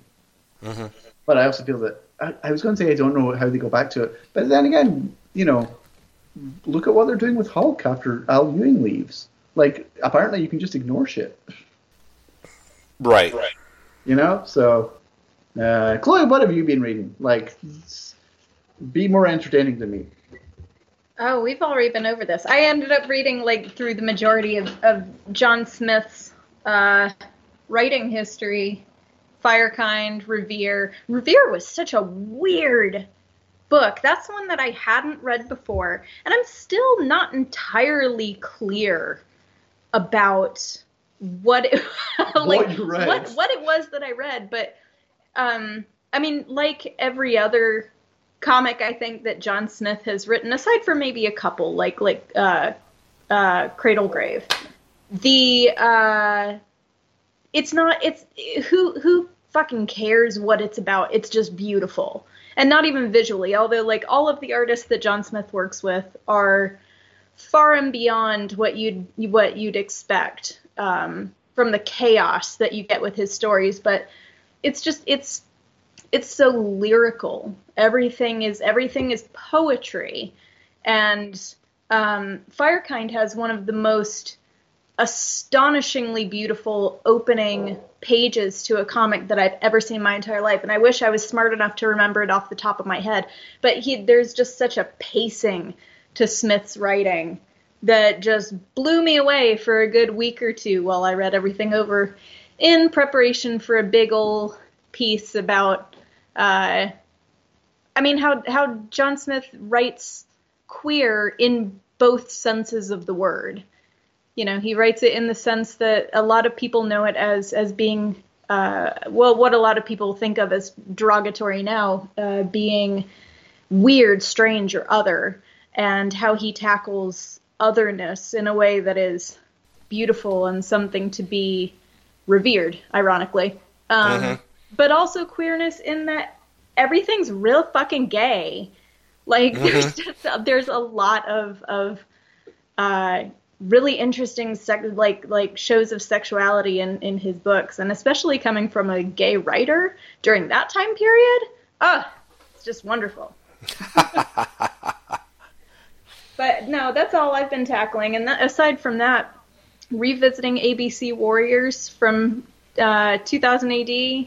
Wow. Because I get to talk to Simon Bisley this week. Oh, wow. Yeah. Oh my God, it's going to be so much fun. But so I've been kind of reading up on that for fun, and because that was like the first really big book that he got to tackle, and honestly trying to find and revisit some of the old Howard Cruz gay comics from the 80s and 90s. By which you mean the title, Gay Comics with an X, okay? Yeah. Yeah, he was definitely a comics IX person. Yeah. No, but that was what his comic was called. He had an anthology that he edited called Gay Comics. Yeah. Gay Comics. Yeah. No, sorry. I am aware. I'm just also aware that there was sort of, when you said with an X in it, for those people who were kind of trying to put that into gay, I was like, okay, it's in the comics part is the X part. And also there's that whole 70s Art Spiegelman thing where, like, coming out of the undergrounds, where a lot of people were spelling it comics, and in part because of they were trying to move away from, keep the term but change the spelling, and it was literally a thing. I'm sorry if that sounds like I'm just telling you what you already know. So. Well, that's like a lot of the lesbian comics that came out of the 70s, and their spelling of women, which is WIMMEN. Yeah, right? Which I was just like, oh my God, it just doesn't get any better than that. Yeah, absolutely.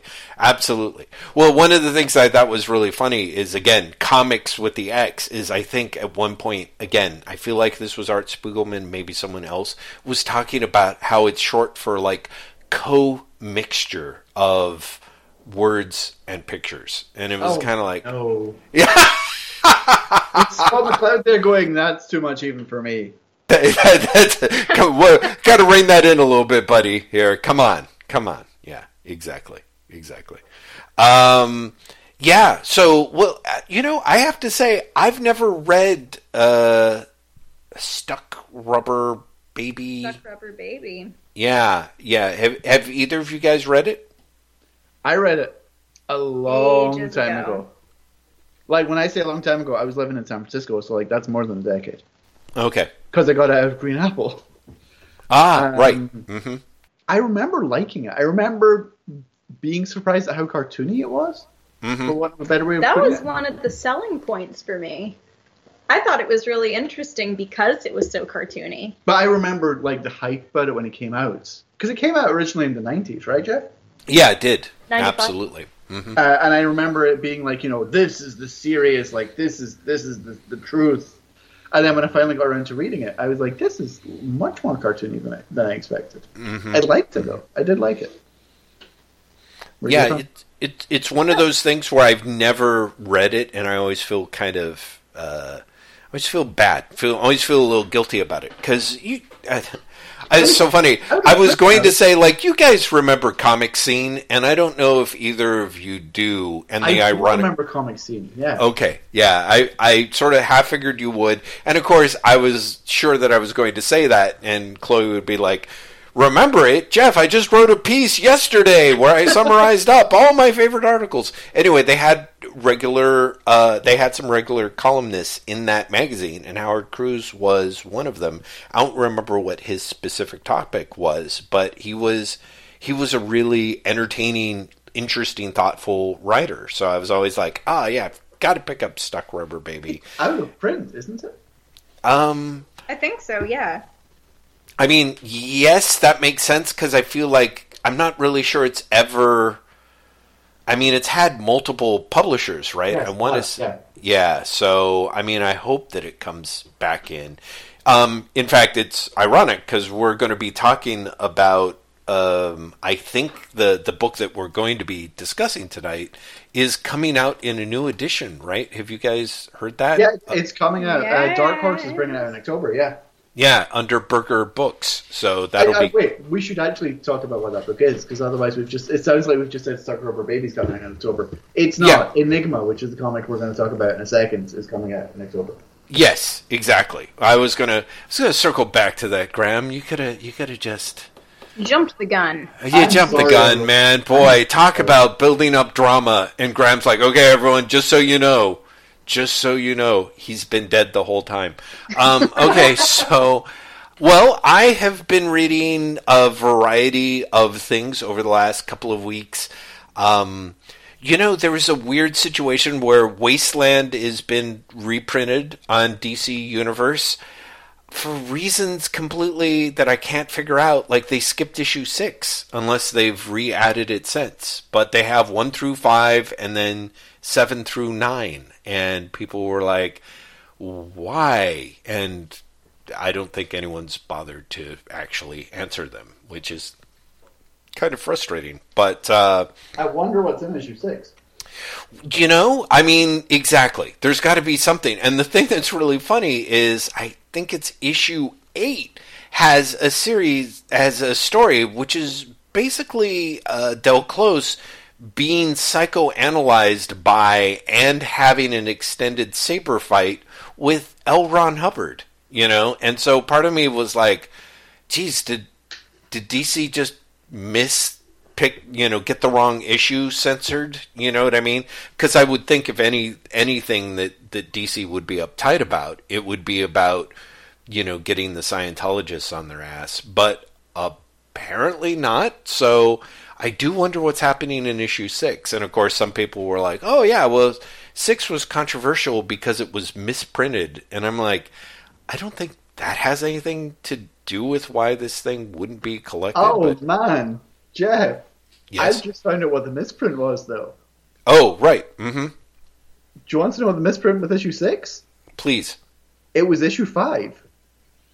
The interior of issue 6 was issue 5 again. Oh, God. Oh, okay. I thought it was just the cover. Holy shit. Okay. Wow. And so then they republished issue. Oh, wait. So is that it? Again afterwards with a blank cover. Right. So, but that's what I'm saying is the blank cover does have issue 6 inside. There was an actual issue 6, right? But I wonder if there's going to be something where they will, like, issue 6 will come out after the fact.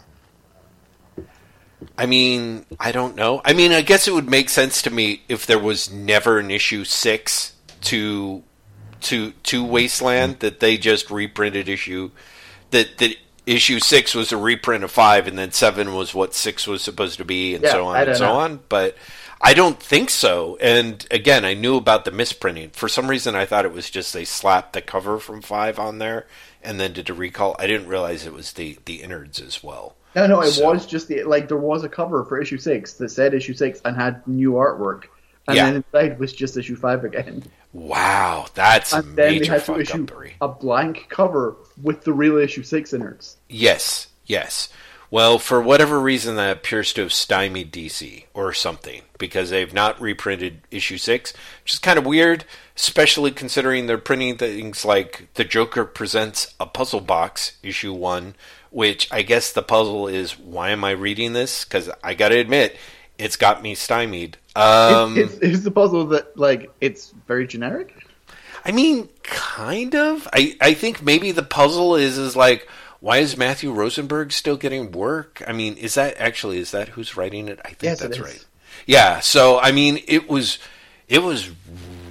really, I mean, I think if you're going to be putting out a Joker comic with a gimmick and it's, you know, you can't even really bring it up to the level of your Batman video game licensing tie-in comic. But admittedly, that's just me. I'm strangely in the tank for Batman Fortnite 0 Point. It's been surprisingly entertaining. I don't know how to say it in any other way but to say it. Following up on my iffy reading tastes, I actually quite enjoyed the first 3 issues of the Batman and Scooby-Doo Mysteries, which all 3 issues dropped at 3 of the 12 issues, because it's a 12-issue limited series. I'm not telling Graham anything that he doesn't know unless he forgot the fact that he wrote an article about this at Hollywood Reporter. I do know exactly what you're talking about. I think they forgot to put it up, to be perfectly honest with you. Yeah, I kind of think so too. But those were fun. I actually read Geiger issues 2 and 3 because I was like, oh shit, they just keep putting them out. Issue 3. Did they? Oh Yeah, man, there was a press release. Jeff, I really do want to get to Enigma before too long, but I have to ask: is it as good as you wanted it to be? Because you were surprisingly in the tank for issue 1. Yeah, I was. Well, I mean, surprisingly in the tank in the sense of I was like, yeah, this could be really fun because I was like, there's a lot of Kirby That's in in the tank this. because that was not a good comic. But yes, does it live up to your dreams? No, it doesn't. I mean, It's not got the Kirby that you're hoping for. No, I remember you were like, I think there's some Kirby, and I was like, I think you're high. And then we read the solicit, and both of us had to admit it was very Kirby. Yeah, exactly. So he's doing some stuff that pitches it a lot like.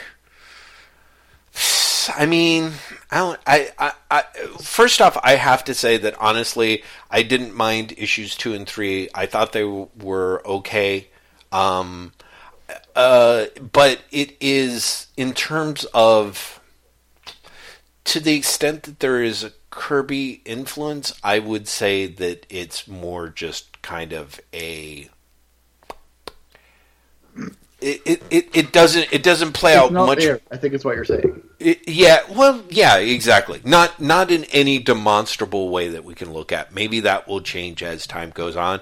But no, it's basically kind of an interesting Jeff Johns, Gary Frank comic. And I think that it's actually some better Johns than we have seen in a while. Because I think even though he's still continuing in his quest to be cringe, I guess. And I think he's doing admirably in that sense of like, oh, everything's very on the nose. Good. Yeah. Okay. No, hold on. I have been biting my tongue. Oh, here we go. This is great. Been biting your tongue, but also doing interpretive dance towards the microphone, Jeff.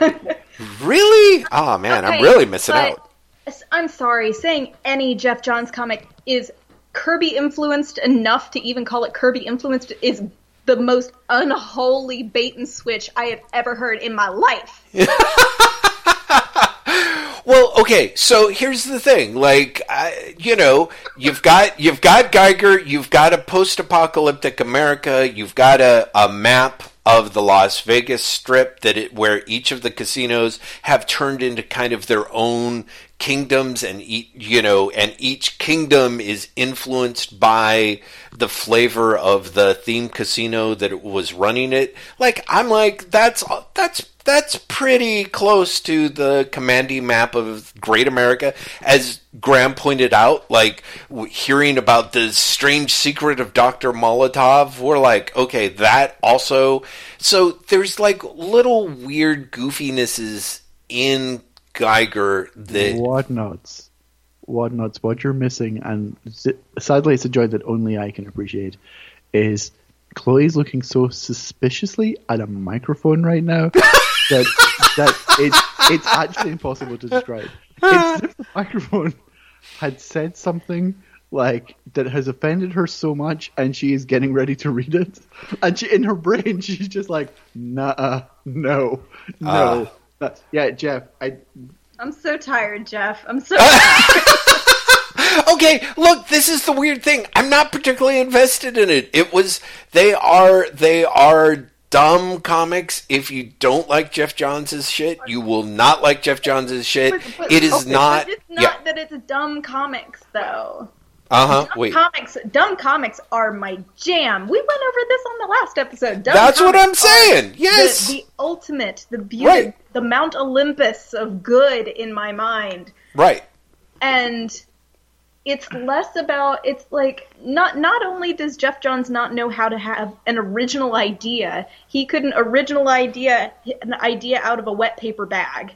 Mm-hmm. But it's also just, Actually, I have to interrupt you, because the great thing about Jeff Johns is he would be like, I don't know, what about what plastic bag? What about what leather bag? What if there's like a continuity of bags that stretch throughout history, and wet paper bag is only the original member? Anyway, sorry. I don't mean to... She's threatening to throw herself out of a window. I love the idea that even mock defenses of Jeff Johns infuriate Chloe. This is kind of great. The second and third issue are significantly better than the first. That's not a dumb comic. That's a bad comic, and there's a difference. It's not dumb. It's not fun. Okay, keep going. Please keep going with your opinions. Tell me. Dumb comic as opposed to bad comic. Like what's there's no joie de vivre? I mean, you can have dumb comics that are bad comics. You can have bad comics that are dumb comics, but they're not the same thing. Yes, I agree. I think a dumb comic has to have a level of ridiculousness that is entertaining. And I don't think Geiger did, at least in that first issue. Mm-hmm. I think it was, in terms of its stupidity, it was really mundane and really unfun. And so I really would reject the idea that it's a dumb comic. Because dumb for me suggests it's fun. That's basically the same argument that I have. Like, you can have a dumb comic and it will have a redeeming value. It'll be something that makes it fun, or that it will have a character who's exceptionally likable, or a really interesting world, or something original behind it. That makes it something uniquely stupid, and that's just silly and great. But when you have the difference between like a bad comic that is dumb is that it's not anything particularly original. It's another kind of boilerplate story set with a different sort of whisper of an atmosphere, and that's what I got from the first Geiger. But there's a shitload of people that disagree with me on that. It's so really are. But like for me, Bob Haney is dumb comics. Yes. Mm-hmm. Right. And Geiger is not, because Geiger is and somewhere like Jeff Johns and Geiger friends are like, you're missing the core. But like, there's no joy in that comic. It's taking itself really, really seriously. No. Maybe the second and third issue like loosens up again. Like Dr. Molotov was a great idea, and at least in the solicit, I was like, okay, maybe I'm wrong. But based on that first issue, I did not see that at all. So again, you've read further. You're probably right. But I aggressively disagree with you in terms of the first issue. Right. No, I get that. And this is what I am saying is that issues 2 and 3 do not move into anything like the sort of realm of, and this is one of the things that can be difficult to parse with Johns, but there are times when his dourness moves into kind of a realm of giddy stupidity. Like, for example, Darkest Night, which is simultaneously super serious and absolutely and ridiculous. Yes, right? I would say that's a dumb comic. I'm not saying that Jeff Johns can't write dumb comics. I'm saying that Geiger is not a dumb comic. For me. Well, okay. First off, and as you point out, Geiger #1 does not qualify for you, and I totally get that. Issues 2 and 3, I think you would sit down and read them, and basically walking away, double down on that feeling. Like, you're like, these are bad comics. These are not interesting to me.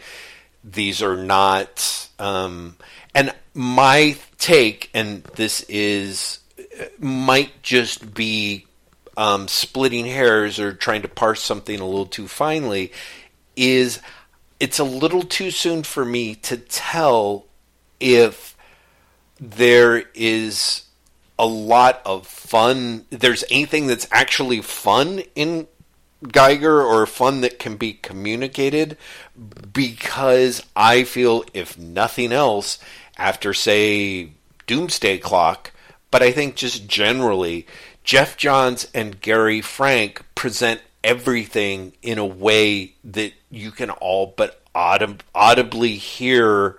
It's like a fun Roomba, you know what I mean? You can see the fun being removed from the pages. A Roomba that sucks up fun, as opposed to a Roomba that is fun. Right? I know, which would be awesome. Exactly. Yeah, it's you can feel there is a certain airlessness on the page that feels as if all the fun has just been removed. Yeah. No, I agree. I will say this: I'm going to read the collection when it appears on Hoopla. Mm-hmm. Yeah. I'm going to read it so that I can find out if Johns' Apocalypse universe is racist as well. You know, what I think is interesting is that, again, how do I put it? Johns is Mr. like, oh no, I'm not racist. Look, here's Geiger saving. Yeah. Johns is Mr. I'm not racist, I'm Lebanese American. I've always asked to be called Lebanese American. That's what my publicist said. Also, I know some black people. Right. In fact, isn't he like, I'm married to a Lithuanian, or isn't there? Didn't he break out his spouse? I can't be racist, I'm married to a black woman. Was that yes, not there what we go. the publicist said? Yeah. I think that was it. Yeah. I think that's it. So anyway, again, there's things of like, oh, Geiger is saving, 2 black kids on the run, from the group of evil Atomic Knights from Las Vegas. I forgot the Atomic Knights are. I literally forgot that it was a reboot of Atomic Knights. Yeah. It's just believe me, it's just one element. So yeah, no, I think it's I don't think either of you would like it. B, I'm not necessarily sure that I like it. But C, in some ways it does remind me, and it's weird that this was going to be the through line for the episode, it reminds me in some way of Todd McFarlane's Spawn, in that you can sit there and you're kind of like, oh, I can see how this would be fun. Like, you know what I mean? Like, Geiger at his core, no pun intended, is a dude who literally has 2 nuclear damping rods stuck into his back, and when he pulls them out to start beating on people like they're batons, he begins to charge up and go nuclear. Oh no. Yeah, so I mean, again, there's kind of that weird oh no. If it was done in a very upfront way, if it was being done in a blatantly hyperbolic,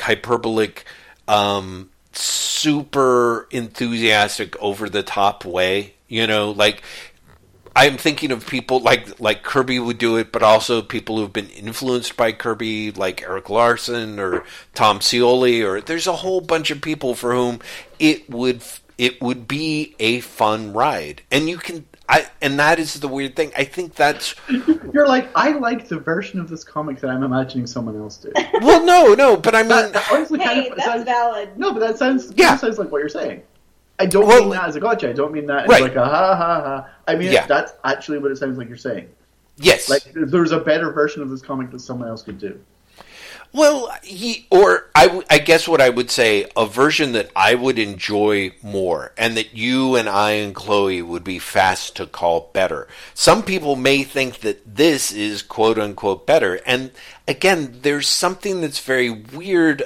Part of the thing that's weird about Geoff Johns, and I think is part of why The Reckoning has come for him in some ways, or tried to, is that there's something where Geoff Johns is kind of got that, like, weird sort of, like, oh, but this is a fun comic. Like, look, like, you know, it's got decapitations and people being disemboweled, and also it's got a dog that's, you know, like, it's got the return of Streaky the Super Cat. You know what I mean? Like, there's something weirdly off about what Geoff Johns considers a good time that is a little distressing to contemplate, and I do feel that that's kind of there in Geiger. Like, on the one hand, here's a radioactive superhero running around with a cloak and glowing eyes that when he whips out his little radiation rods in his back, he begins to power up and you know, do all sorts of super cool shit. And part of me is like, oh, that's kind of... like, I get it. Like, that's kind of cool, sort of in that kids love chains kind of way. Like, but at the same time, it is so mired, sort of in the same way that Todd McFarlane stuff, for me, is so relentlessly mired in the dullest form of world building conceivable. You know, Johns really does seem to think, like, part of what makes it great is people suffering and being tortured. Like, it's a very, which is kind of Geiger feels very Games of Thrones-y so far, and that is not necessarily meant as a compliment. And honestly, I feel like that's like, I don't know, you know, I kind of feel like I'm sort of like using an algebra metaphor to two Labrador retrievers, because neither of you have watched Game of Thrones. What's that? I want to take your homework. Okay. I want you to read Johns' recent Shazam series. Oh. Why? Because I think it really plays into what you're saying. Okay. Interesting. I think it plays into Johns has this very particular idea of what fun is. Mm-hmm. And yeah, I'd really, really genuinely be curious what you'd make of it. Okay. I will, and I'll come back to that. And you know what? I think that is a segue. We need to move on to this episode's homework, right? Like, we should probably talk about... Okay, so this episode's homework, as said by Professor Lester, was that we should all reread the 1993, I think? Yes. 1993 miniseries Enigma by Milligan and Duncan Fegredo, which... And Sherilyn Van Valkenburg, whose colors are fucking spectacular. Which I think everyone on this podcast agrees is just one of an amazingly good superhero comic, an amazingly good comic in general. Yeah. But also a sort of a forgotten core text of queer comics in the mainstream. Mm-hmm. I think that's fair to say. Mm-hmm. It was one of the first Vertigo books. It is, as we said before, being reissued by Dark Horse in October. It is a superhero comic, and it isn't. It's Milligan, again, it's Milligan in the early 90s. So it's very much sort of, what is reality? Reality is something that is existential and strange and contradictory, and it's all a reflection of our inner struggle. But it's really a story about Michael Smith coming out and learning that he's not the person he thought he was, and that's okay. For one way of putting it, and the lens through which he he comes out, the lens through which he realizes that he's not the person he thought he was, is this superhero he read as a kid, the Enigma, who becomes real for reasons that are honestly almost beside the point. Because again, it's a Milligan comic. I'm going to shut up because I'm just giving a plot synopsis. But I want to say that because I feel that there are people who completely know this comic and people who have no idea what it is.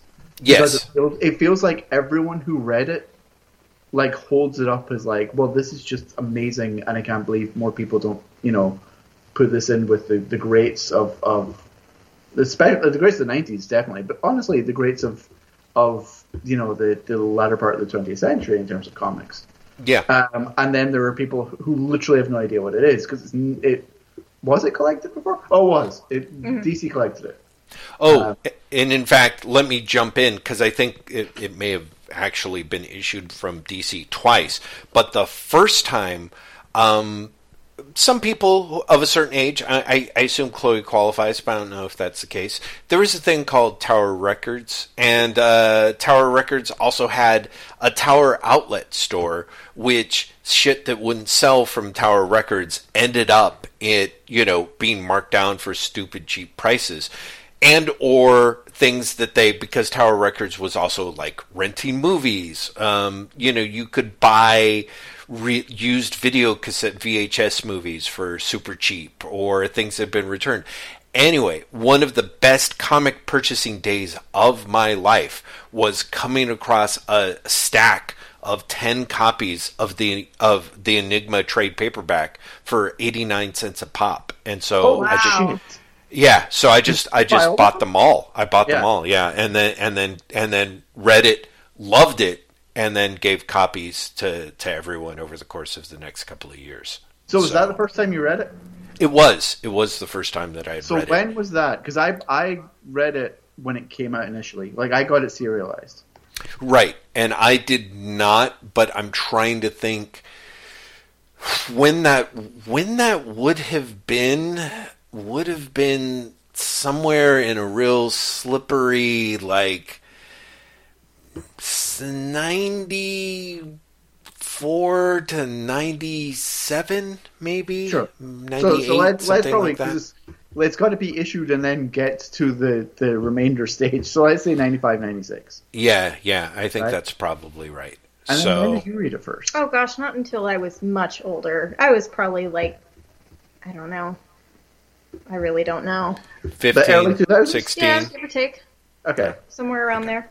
But it's because it was like I'm not exaggerating when I'm saying like it was a core text for me as a comic, and I say that not as a queer person at all, but like even beyond the queerness of the story, it's just an astonishingly good comic. Yeah, like Milligan is on top of his game. And this is coming from a period when he was on top of his game everywhere. Like, he was doing Shade the Changing Man at the same time. Yes. With Chris Bachalo. And that comic is, again, also just extraordinary. He did Face just after this, which, again, is an amazingly good comic. But Enigma is Milligan just... Everything he's doing in that comic is deliberate and works. Which, again, even with Milligan on top of his game, is not always the case. And for Grado... His line work in that comic is staggering. Yeah, it's exquisite. And absolutely. And evolves in a way that fits the character, fits Michael's evolution, but also you can see him literally grow as an artist with each issue. Like, he's incredibly scratchy and chaotic in the first issue, and you see him build in confidence. So that by the time you get to like issue 7 and issue 8, when the emotional story is really, at such a bold place, he's faultless in terms of what he's putting on the page. And like Chloe said, Sherilyn Van Valkenburg's colors are just some of the best comics coloring ever. She does a sky in the end of issue 7, I think, or 6. Yeah, oh God, yeah. Right, which is astonishing. And it's just if it doesn't literally stop you in your tracks, her colors in particular, if they don't stop you in your tracks, I do wonder if you've gone blind. Because her it's it's genuinely astonishing. It's one of those works where you look at it and it almost seems impossible to believe that it wasn't colored by the artist. You know what I mean? Because the color work is such a it just seems so deeply organically intertwined with the art. You know, to carry that it seems impossible to me. You know what I mean? Like, I don't know how closely the two were working at the time, but it is such a perfect joining of two artistic to the artistic end is just totally nailed down. Chloe, I'll mention it in the show notes, but you wrote a piece on this recently on Neotext, and I'm curious, how on the timing, because I suggested to everyone that we do this when you had announced that you wanted to come in for Pride, for our Pride episode, and I thought it would be a good reread, and then you did a Neotext piece. Was that just happy coincidence, or did it come together as a result of the request, or? I mean, it was kind of just a happy coincidence, because I mean, I came out as queer when I was probably about 14. And then I weirdly enough reread Enigma when we were going through comics a couple of months ago, and looking through, and like I got to the end of Enigma and I was like,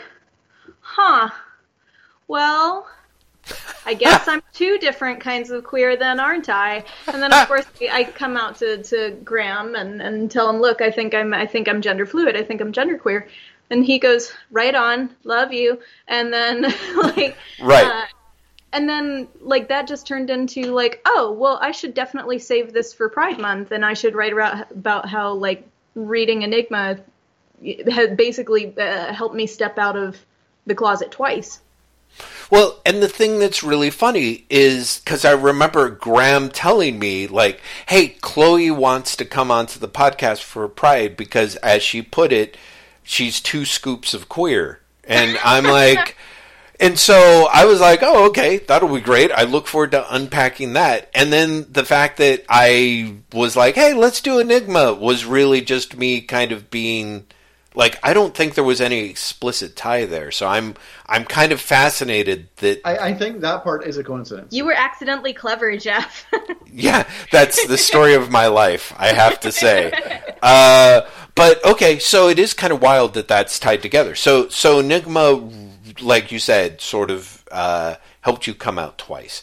Yep. Now, if you don't mind, then I think that it would be kind of interesting and useful and helpful for us to kind of talk about that voyage, I suppose, if you don't mind, which is to say, at what point did you... well, I mean, there's such a big tapestry there to talk about, but let's talk about the second time. What were, in a way, your impressions of rereading Enigma for the second time, and also what about it made you feel like you're like, oh, I've got another step on this journey. I feel like I am being pulled into reckoning again. Is that a fair assessment of what was happening to you on the reread, or was it just kind of like, oh, this was so good, this brings back all sorts of great memories. Oh, hey, and by the way, you know, or I think I'll be extra queer now. Thanks, yeah, exactly. Yep, Pete. Yeah. No, I mean, it's obvious. Like it's always been kind of a gradual thing, I think. But again, reading Enigma now that I'm an adult, I'm older, I've had a lot more life experiences. So, and you know, I've been comfortable in my queerness for ages and ages and ages. I've never really had to have a reckoning with that, other than, you know, the ordinary growing up queer sort of stuff. But reading it again as an adult, you pick up so much more, and there's so much about the beginning of the comic in particular, like in Michael's life, where it's, you know, on a surface level, everything's fine. Everything's ordinary, functioning as in the way that many lives of adults and adult relationships work, just kind of floating on. But there's something clearly not quite right there. Mm-hmm. And I mean, it's been years and years and years where I've been like, well, I mean, I feel like a girl most of the time, but do I all the time? Yeah, here and there. There's moments where it's just like, I mean, maybe I'm nothing. And I don't mean that in like a super sad, woe is me sort of way. Like literally, I just don't feel like anything. Right. I don't feel particularly like femme or masc either way. Or I feel very heavily one or the other, and it's a shifting scale. And it's so much easier now reading something like Enigma, where it is about reckoning with that evolution of yourself, and being able to go, you know what? Everything could be really good if I just decide to try. And there is nothing wrong with saying it's time for me to try and be this new version of myself that I think I need to be in order to be fully happy. And especially at the end of the comic where, and I understand that this is one of the more problematic arguments that a lot of people have made, that Enigma, the main superhero of the story, changes Michael and makes him gay. It's revealed, even though we never really see when that happens. It's Enigma giving Michael the option of, like, you can go back to being straight if you want to. And Michael choosing to stay gay, even though he has clearly been gay the whole time. But there was something about that, too. In particular, it's like, well, you know what? Maybe this is something that I need to try. And if it doesn't work out, it's nothing permanent. I can say, okay, this is not who I need to be right now, or not who I want to be.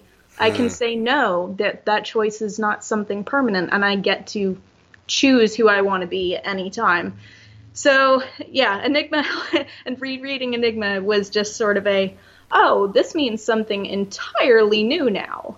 It's something way bigger. And, as much as you are born who you are and you evolve into who you were meant to be, there is also that, like, this is very scary, and it might not be the time for me to choose to reveal this to this part of myself to the world.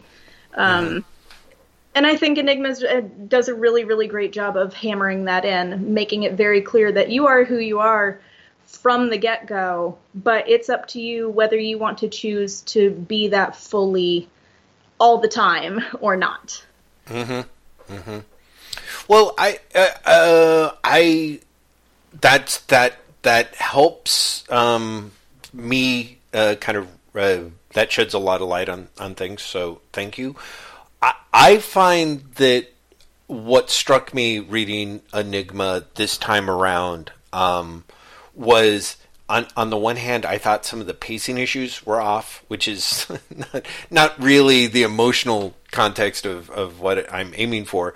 But I also felt that there is a lot of, and maybe this was just the tenor of the times, but there's a lot of qualifiers about homosexuality as the story sort of gets kind of laid down, and that idea of, as you said, like, Michael Smith seems pretty clearly gay from the get-go, but the story very explicitly says that Enigma made him gay, and in fact, and offers to make him straight, and in fact, that little moment in and of itself is the point at which the unshown, the possibility of a positive ending, which we're not really shown, might happen. You know what I mean? I guess there's a lot of what I found interesting about Enigma, reading it in 2021, and especially, I guess I should say, reading it, on the California West Coast outside of San Francisco after having lived there for 30 or 40 years, is that it is very like the homophobia of the 90s is either so baked in, or Milligan is trying to tiptoe around that a little bit, that I feel like there's a certain element of, homosexuality, I mean, it's scary and it's freaky, and if anyone says that you're gay, you're absolutely right to be horrified and try and slug someone. But also, what if it's wonderful? You know what I mean? And there's sort of, I feel that Are you suggesting that it's sort of exoticizing the other? I guess what I'm saying is that one of the things that struck me is that when I finished Enigma this time around, I was like, oh man, I was the guy who suggested that we read this for our Pride discussion, and, what if this was a gay graphic novel completely created by straight people? Like, which I don't know. Like, I gotta say, apparently... We've actually talked about this a bit after Chloe reread it. Like, I have no idea if Milligan's queer or not. Yeah. Like, I'm they've never talked about it. They've never discussed it. Mm-hmm. As far as I know, for Grado's straight. Art Young, I believe the editor is gay. Mm. But at the same time, part of me is like, I don't necessarily think that matters. I mean, I kind of see what you're saying, but also I think that the emotional truth of the story rings true no matter what. I think it exists in of its time, right? It is a product of its time. I don't think today you could write a story where Michael does like punch Titus, right? Right. I also don't think you can necessarily get away with Titus's character. No, absolutely today. not. No, but it's a product. It's a product of the time, and particularly in the early 90s, that was already a really tumultuous period in queer history, where nobody wanted to deal with queers. Everybody was there was at the height of the AIDS epidemic, and nobody wanted to hear about anything good basically happening when it came to queer romance. And stories, I think, like Enigma, whether they were written by somebody queer or not, was at least a step in the right direction of, here is this comic from a mainstream publisher that ends with what we can only assume is a really vibrantly joyful queer ending. Mm-hmm. And I think that just having Michael go through the journey, even over just the course of a mini-series, whether or not you choose to believe that the Enigma made him gay, I choose to read it as the Enigma as a stand-in for Michael finding a safe space to come out. And wanting to believe that he made him gay. We don't even know if that's true. I mean, you can read it, you as the reader can choose to look at it as maybe the Enigma knows how hurtful and scary coming out is for someone like Michael. So maybe he tells him, I've made you gay. You have the choice to turn it back. And knowing full well Michael's going to say no, because he's a gay man and always has been. But that safety net is extraordinarily important. And having someone that understands you enough to give you that safety to come out is such a poignant moment in the story. And I think it's all in how you choose to interpret it, reading it now.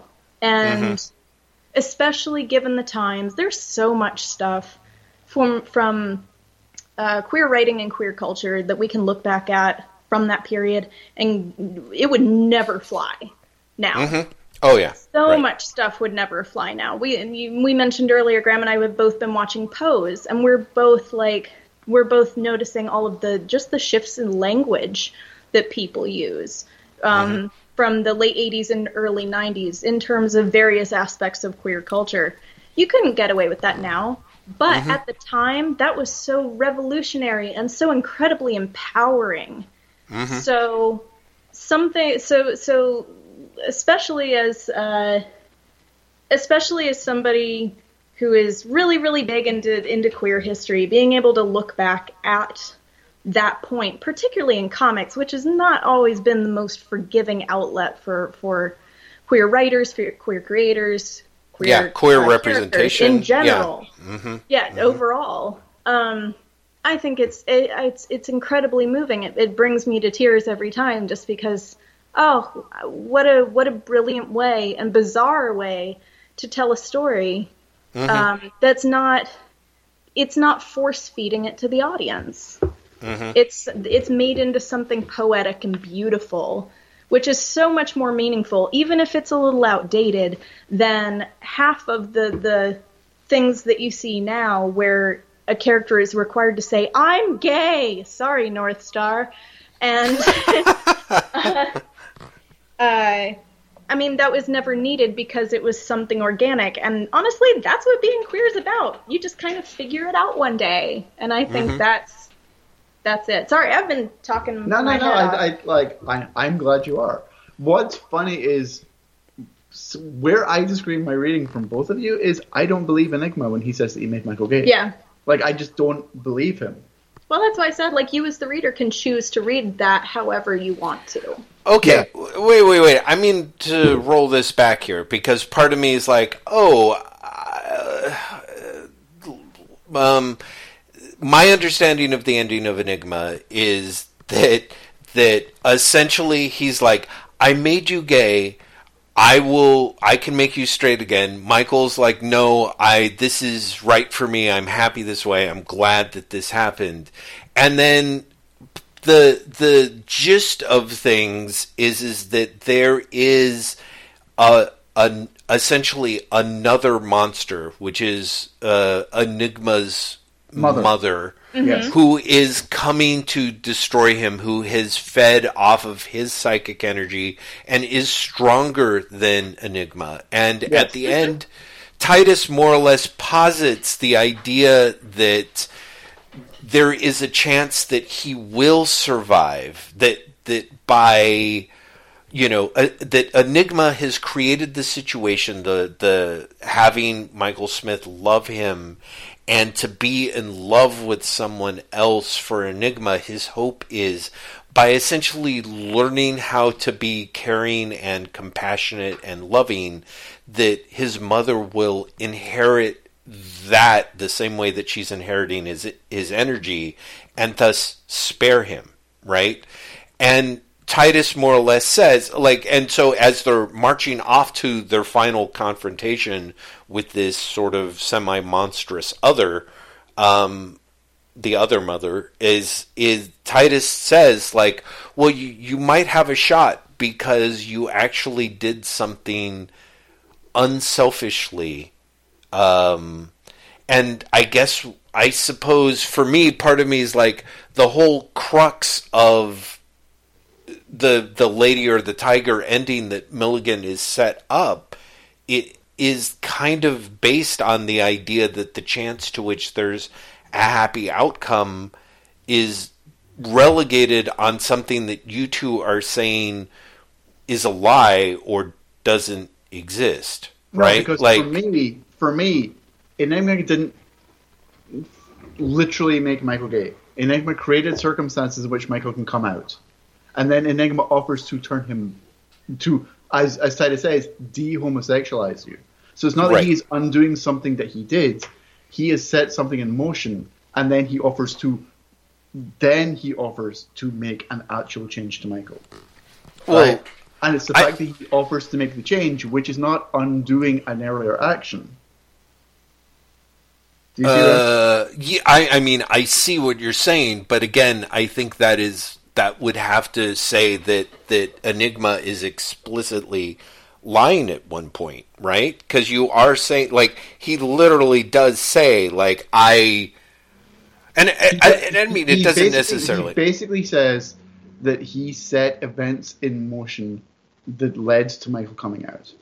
Mm-hmm. It is not more explicit than that. And you never see the moment where, because it's supposed to be when Michael touches Enigma's mask is when he, quote unquote, becomes gay. And we never, like, there's so many moments in the comic where that kind of happens, or at least hints at happening, so you never really know when. Yeah, right. But I think that Enigma is literally saying, I will change your brain so that you are not gay. And it's that offer that Enigma is making a self-sacrifice. that it's the thing that is going to bleed into the mother, right? So it's not that he changed Michael he changed Michael physically or emotionally to make him gay. It's that he created circumstances in which Michael can come out. Like, he manipulated events to allow Michael to come out, and then he offers to change Michael himself in order to, and as Titus says, de-homosexualize him, right? And it's Titus is saying that you actually offered the self-sacrifice is the thing that's important. Does that make sense? Like, I don't think Enigma, quote unquote, made Michael gay. I think Enigma 100% created circumstances in which Michael can come out because he is in love with Michael. But I don't think that he is responsible for making Michael gay. But I do think that he is 100% offering to change their relationship, and it's a self-sacrifice that is important. Well, okay, so my thing is literally looking at the page. Michael says, so you threw your mind into me. You changed me just as much as you changed Victoria Yes and Roger Cliff, two of the other characters that have been turned into supervillains. You made me go queer so I'd fall in love with you. And Enigma says yes. And then Michael says, all that confusion, all that suffering, all those changes, you orchestrated it. And Enigma, I'm sorry, I didn't want to hurt you. It was wrong of me. I'll change you back. And Michael goes, what? And Enigma goes, I'll undo the changes. I'll make you as you were before. Yeah, and but so again, it's the orchestrating circumstances bit that I am seeing. It's also, it's not an uncommon trope to see in other types of queer storytelling as well, especially, I can't think of anything off the top of my head right now, of course, but and honestly, you see it in real life too. The character, the people or the characters that are very explicitly straight, they are super heterosexual. Right. And then there is one person who they find this connection with. Yes. Where they no, get to I feel agree. their most self. Yes. And then, like, those circumstances around their relationship happen to the point where that's, again, you form that safety net where it's okay to come out. And that, I don't know, that's what I see more, like the circumstances of him, you know, orchestrating events to make him come out or make him gay or whatever it is. I think it's more of a, because it's complicated. I feel like it's more a, like, I orchestrated these things to happen so that you could come out, but I never made it so that you would absolutely fall in love with me. You did that on your own, and that was your choice. But like the end, part of the reason why I say it's something joyful either way, is also, and this is me being like very high school English teacher, why are the curtains blue? But I chose to read like the mother at the end of the book as like the last monster, the biggest one out of all of them. And that's honestly how society treated gay people during that period. This ultimate monster, the life out of you. And the idea of, especially Titus saying, like, you have a chance for survival. I think that that's incredibly moving. And something really beautiful to hold on to, especially for anybody who is just coming out publicly into the world and saying, this is who I am. It's like all of the things that are done to queer people of every color and flavor in the world since time has began have been absolutely horrific. And there are always people that are going to be that way, but you always have a chance for survival by being yourself. Right. Yeah, that's fantastic. Right. Well, and I think let's put it this way. That sort of makes more sense to me in terms of it being a hopeful and beautiful ending, because I feel like the ending is sort of ambiguous and arguably grim. And so it's helpful for me to understand the context in which, because on the one hand, I think I sort of tend to agree with you for the most part, that it's like, yes, it's an emotionally happy ending, but it is also sort of a weirdly ambiguous and uncertain ending, and there's a Welcome lot to of being queer, Jeff. Well, I guess that's true. I guess that is the part that doesn't really that tends to throw me, I suppose, is kind of the uncertainty factor, which you're right, does seem to be a very there, a lot of queer fiction has the kind of strange, I don't know how to put it. There's a base note of what I see as ambivalence, I suppose, or I think, and again, to sort of speak to the worlds in which this is created. Right. I don't think there is a happy ending version of Enigma. Mm-hmm. I think you have to have an ambiguity in there, mm-hmm. right? There is no version. I mean, imagine there's a version where you see what happens with the mother and they defeat the mother. Right. That's unrealistic. No, but even if that happens, as is it issue 4? Like, and then what? Yeah, and then what? Right? Like, what happens then? Because Mike can still come out. What does Enigma do? Right? Right. Mm-hmm. What happens to them then? Because they are in a society that is not going to accept either of them. Right. Right? There is no happy ending version of Enigma. There's just living through it. Right, which seems to be which is very much about which is what Enigma is about. The part that I found in almost breathtakingly moving and beautiful is the scene right before they kiss, where Michael's like, so there's no reason for all of this, and Enigma's like, no, and Michael says, oh, thank God, and kisses him. And I thought that was an absolutely wonderful moment, and one of the things in which the book's success really does come from that inversion of expectations, in which so much of the breathless anxiety through the first half or first 2/3 of the book you feel is about the idea that nothing has any meaning, and that's terrifying. But what it really is that of course that is ultimately what is liberating, that life is about the living of it rather than the meaning of it. And and so in a way and I think that this is also something that feels to me, as a monogamous married hetero dude, as being so deeply queer and queer accepting, is the understanding to which people who are closeted have so much, they have to be in denial about who they are in order to fit into the meaning that is ascribed to life by their super religious family or their own super religious beliefs, or the belief that there's something inherently wrong in homosexuality because it serves no biological purpose, or any of the other reasons in which the homophobia or queerphobia has been internalized, right? So that is actually the moment where I was like, oh, maybe this is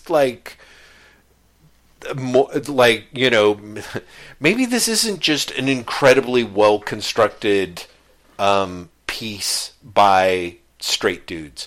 And I mean, this is kind of, which is, I think, really unfair and weird to even have to qualify that, other than just my anxiety of me being like, oh shit, I told us to read this book. And again, it's not like I turned around and was like, hey, let's read, Stuck Rubber Baby, which will give me an excuse to read it. I wanted to read something that I knew that we would all appreciate or had appreciated, and but also had that moment of like, oh fuck, what if I've totally, you know what I mean? Like, kind of like, hey everybody, like, you know, let's it's Why Pride did you and ruin Pride Month, Jeff. yeah, Chloe's here and we're gonna watch that movie with Adam Sandler and the dude who are like fire guys who pretend to be gay on a cruise. Or is that a thing? Did I just like what the fuck conflate? are you talking about, and can I watch it?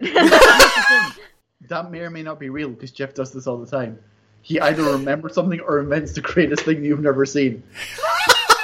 No, happens all the time. isn't If it there's called one like thing I've learned from doing this podcast with Jeff for more than 10 years? It happens all the time. Adam Sandler fire movie? Okay, while you're looking this up, I want to get back to Enigma for a second. Just I 'cause now pronounce you Chuck and Larry. What the fuck, Jeff? Did you guys not know about that? No. Well, I knew about it. I just didn't know what it was. But anyway, you mentioned it at the end of issue 6. The start of issue 7, I think, is like the greatest thing. Mm-hmm. Like by leagues.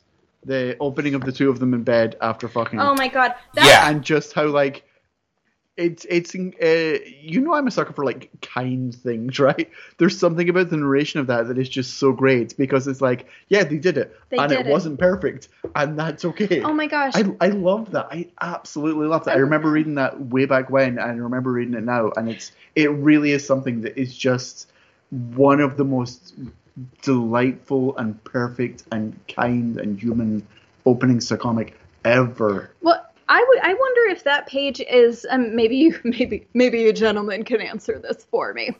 I've always wondered if that page was as affecting for straight folks as it is for people who have had like queer sexual relationships. Because here's the thing: the page itself is just so shockingly beautiful. It almost brings me to tears every time. But again, while the narration is very kind, it's also extremely realistic in that, particularly I think with queer sex, it's not perfect. It's kind of, it's kind of jumbled. It's kind of messy. It doesn't go like exactly perfect and incredible like you assume that it's going to be, even though you are now this fully formed version of yourself and you think it's going to be all beautiful and wonderful. And it's not, because especially for the most part, most sex is taught to us from a very heterosexual perspective. So queer sex ends up being this like really jumbled, really bizarre, really like beautiful, but confusing thing that you have to figure out. So do pages like that?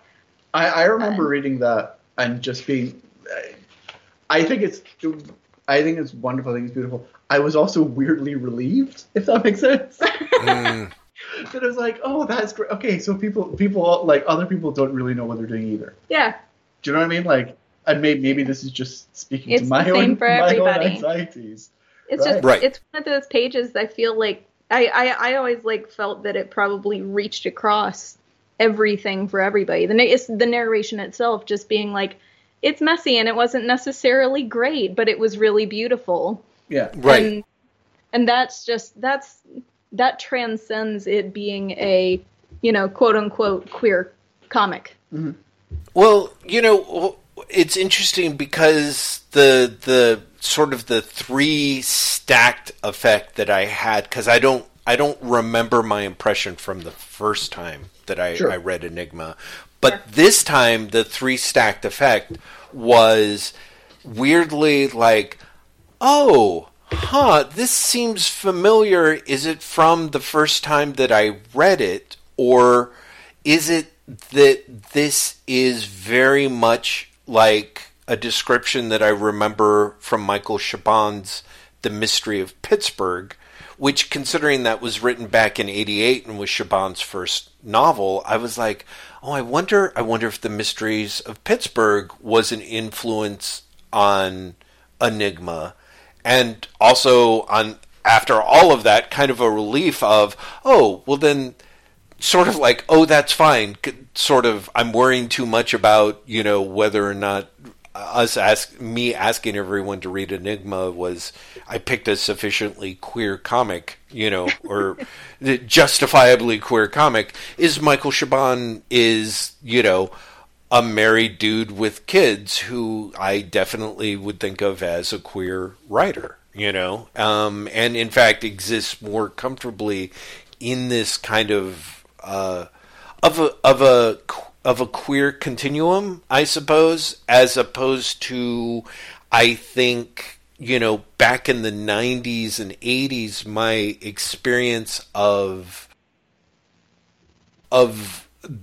sexuality was that it was way more binary, and not just in male female, but it was also gay straight. Like biphobia was such a heavy duty thing that, and I guess still right, and still is a very big struggle. But I mean, like, the fact that we've gotten to a point where people can sort of talk about that is kind of a big step forward in a way. I mean, it's frustrating as hell, but Jeff, you and me are old dudes, and like I also remember when it was a binary, right? There was gay and there was straight, right? And like bisexuals were inherently suspicious, yes, because they had not picked a side, right?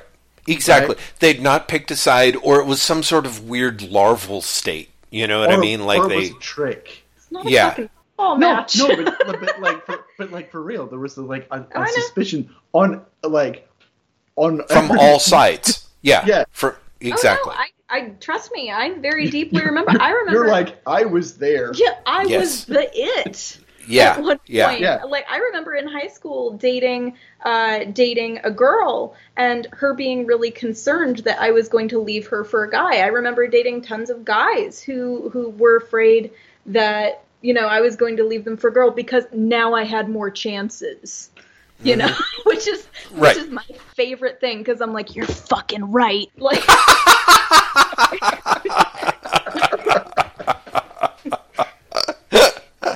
Jeff, I don't know if you could hear that, but she literally leaned into the microphone. Oh, it was perfect. It was so perfectly done. It really was. Well done, Chloe. Yeah, no. But it's like the 80s, and like, this comes out in 93, right? Like, I think what Chloe's been saying about the context in which this was created and the context in which this was published is important. Mm-hmm. Like, when this is published, at least the media I was familiar with, mm-hmm. you would have gay characters, but gay characters would exist, honestly, to come in and teach the straight people a lesson that gay people are not inherently scary, mm-hmm. and then die. Right. That was it. That was their story. Mm-hmm. Okay? Mm-hmm. And there were other stories for gay people, but it was in gay media, and that was something else. Mm-hmm. Right? And so, Enigma, for me at least, it's not just groundbreaking in that, like, this was a comic published by DC. And crazily enough, this was a comic created originally for Disney. Mm-hmm. Right. Isn't that amazing? Yeah. But this is a comic published by DC. This is a comic that is not advertised or promoted as a gay story. That's right. Despite the fact that the last chapter is called Queer. Mm-hmm. Right? Which feels very much like a statement of intent. Very much like we're not in any way hiding what this story is. We're not in any way pretending that it's something it's not. But it was not sold as this is a gay story, and yet it was also telling a story that is very much at odds with what the quote-unquote mainstream gay story was at the time. Like, that feels, and maybe this is me projecting because of the context in which I read it originally, but mm-hmm. it feels like it broke new ground in that alone. Well, this was also, if it was about 93, then that's still when the word queer was being used. As a slur? No, around the late 80s, early 90s is when the word queer really started to become reclaimed. Yeah, through the ACT UP stuff. And mm-hmm. even us being able to use the word queer so freely as we are on this podcast never would have happened during that period. And even just the issue is just straight up named queer. It's really that alone is kind of a statement. Yeah, it's true. That's pretty strong all by itself. Yeah, it's true. I think that's absolutely right. And weirdly something that I perhaps too easily overlooked. I feel, and Jeff, you can tell me if I'm completely off base with this or not. I feel that Chloe and I both see this as a positive experience, like a positive portrayal of a queer story, and one that, honestly, at least for me, it doesn't matter whether or not Milligan and Figueredo and Van Valkenburg are queer themselves, right? Because the story rings true. The story works no matter what. And yet I feel that you are much more anxious about the context of its creation, but also how it's aged. Yeah, I definitely am. And I think that there's a couple of different factors for that. And I think that there is, among other things, some of that is because this is a piece that is of its time, of the 90s, there's a lot of things that we don't have to that aren't the same as a modern context. Like it right now, there is a very strong and understandably justified audience that talks about the need for queer comics to be queer characters to be written by queer creators, or characters of color to be written by people of color. Like back in the 80s and back in the 90s, it's pretty awesome that like Storm is seen as this amazing, powerful character, and and that's a huge thing. And whatever else that Chris Claremont is bringing to it that's a little messy is back then very easy to overlook. But of course, 20 or 30 years down the line, people of color are like, hey, why don't I want to write those characters, and B, why can't I also write the white characters? Sure. Why the hell is it that I can't write so-and-so and what have you? So there's a little bit of an element of anxiety for me of like, well, so you're worried about being the straight guy doing a podcast about a queer comic and talking about it in that sense? No. I mean, that could be. I mean, I imagine that, weirdly enough, that is actually not really my concern, I guess. Okay, Because I think that's on the thing. No, I think more the idea of there's a way in which, again, layers of authenticity are kind of more at the fore now in the the year 2021, and perhaps understandably so, because there is so much one of the things that's been a huge discussion that I feel is super important to have is how corporations, for example, co-opt pride and queerness for this month. So it makes sense to me that there's a certain amount of challenging the bona fides of Enigma. But I also think there's things that I see in it that have, again, I don't know how much of it is like this is what it would take to publish something in the 92 or 93 from even as a relatively big publisher that as you would think of Vertigo being, that honestly you have a lot of talk throughout Enigma of Enigma being a dangerous character, of him being Titus, who is openly gay, is saying to Michael, there's something wrong with this guy. Like, there's a lot of, Basic Instinct that launched, Lord knows how many lipstick lesbian encounters. There's still a lot of... Yeah. I feel like Titus can say that Enigma is dangerous and worrying, and it's got nothing to do with him being queer. Yeah. Like, no. I think that you're arguably conflating things. I mean, maybe. I mean, that could be the case. I just think that there is. But if you think what Enigma is doing, and especially when they don't know what Enigma is doing, right? All they know is Enigma is this person who keeps appearing when all these fucked up things are happening. I think that's a justifiable thing for Titus to say. And also, you've got to remember, Titus is gay. Yes. No. Yes. Exactly. I guess what.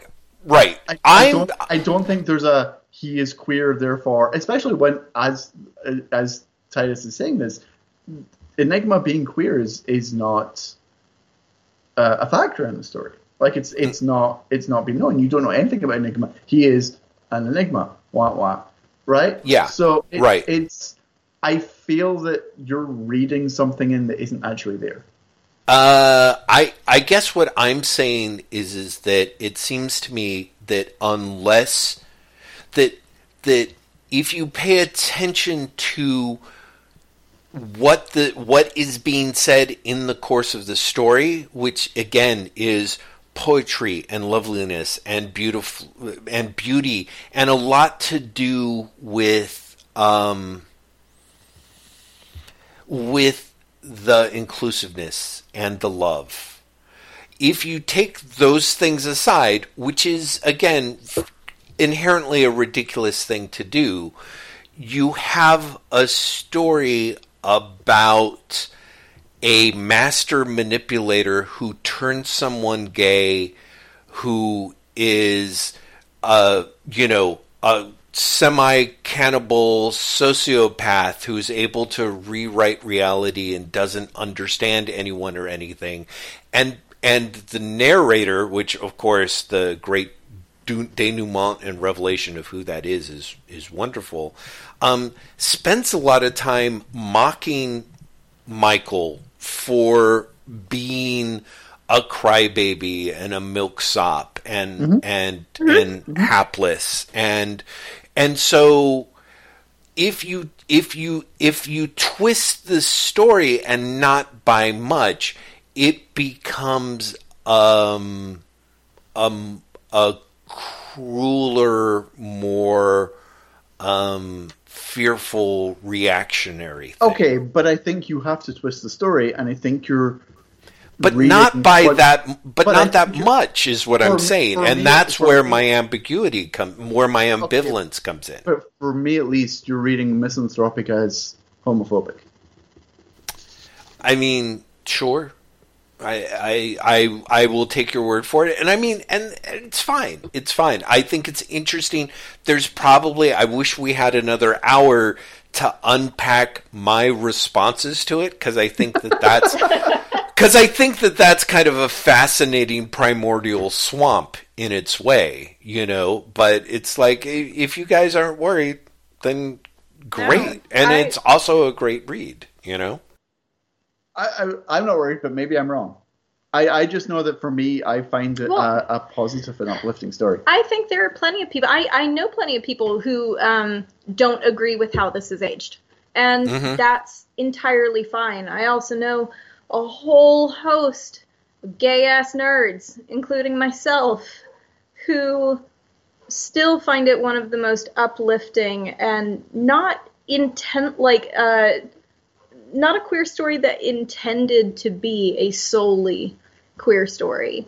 And the whole thing is, you can't please everybody. Just like all the Pride issues that are coming out from DC and Marvel right now, you can't please everybody, and they are going to fuck it up.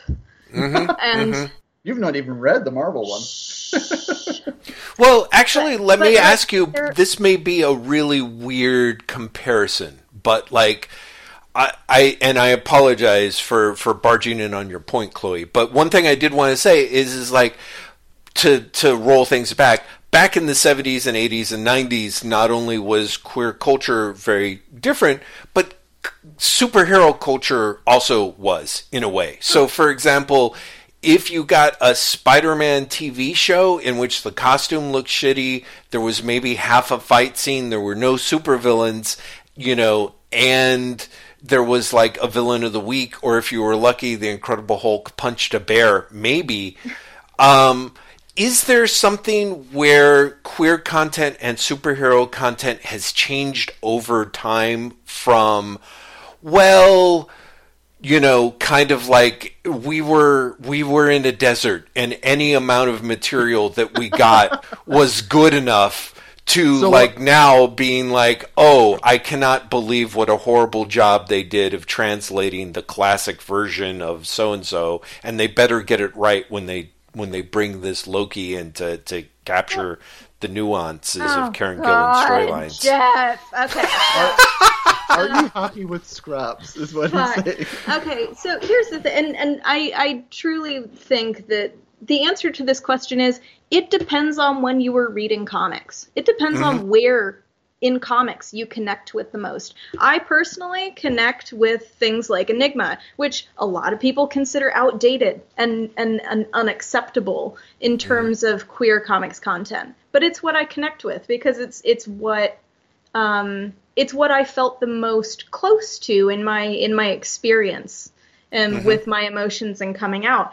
There are also tons of people who are excited for like the DC Pride special, which is very cute, like incredibly cute and well done. And then there's the Marvel one that we won't talk about. And right. Holy shit. I mean, but I mean, yes, I mean, we're sick of getting scraps. We're sick of getting scraps, but you know what? If you know where to dig in the right places, there is still something that you can connect with on a deeper level. It's just probably there's a good chance that it's going to come from an unlikely place. I mean, it could be people going back and reading, like, Stuck Rubber Baby. This is the third time this has come up now. Get it under control.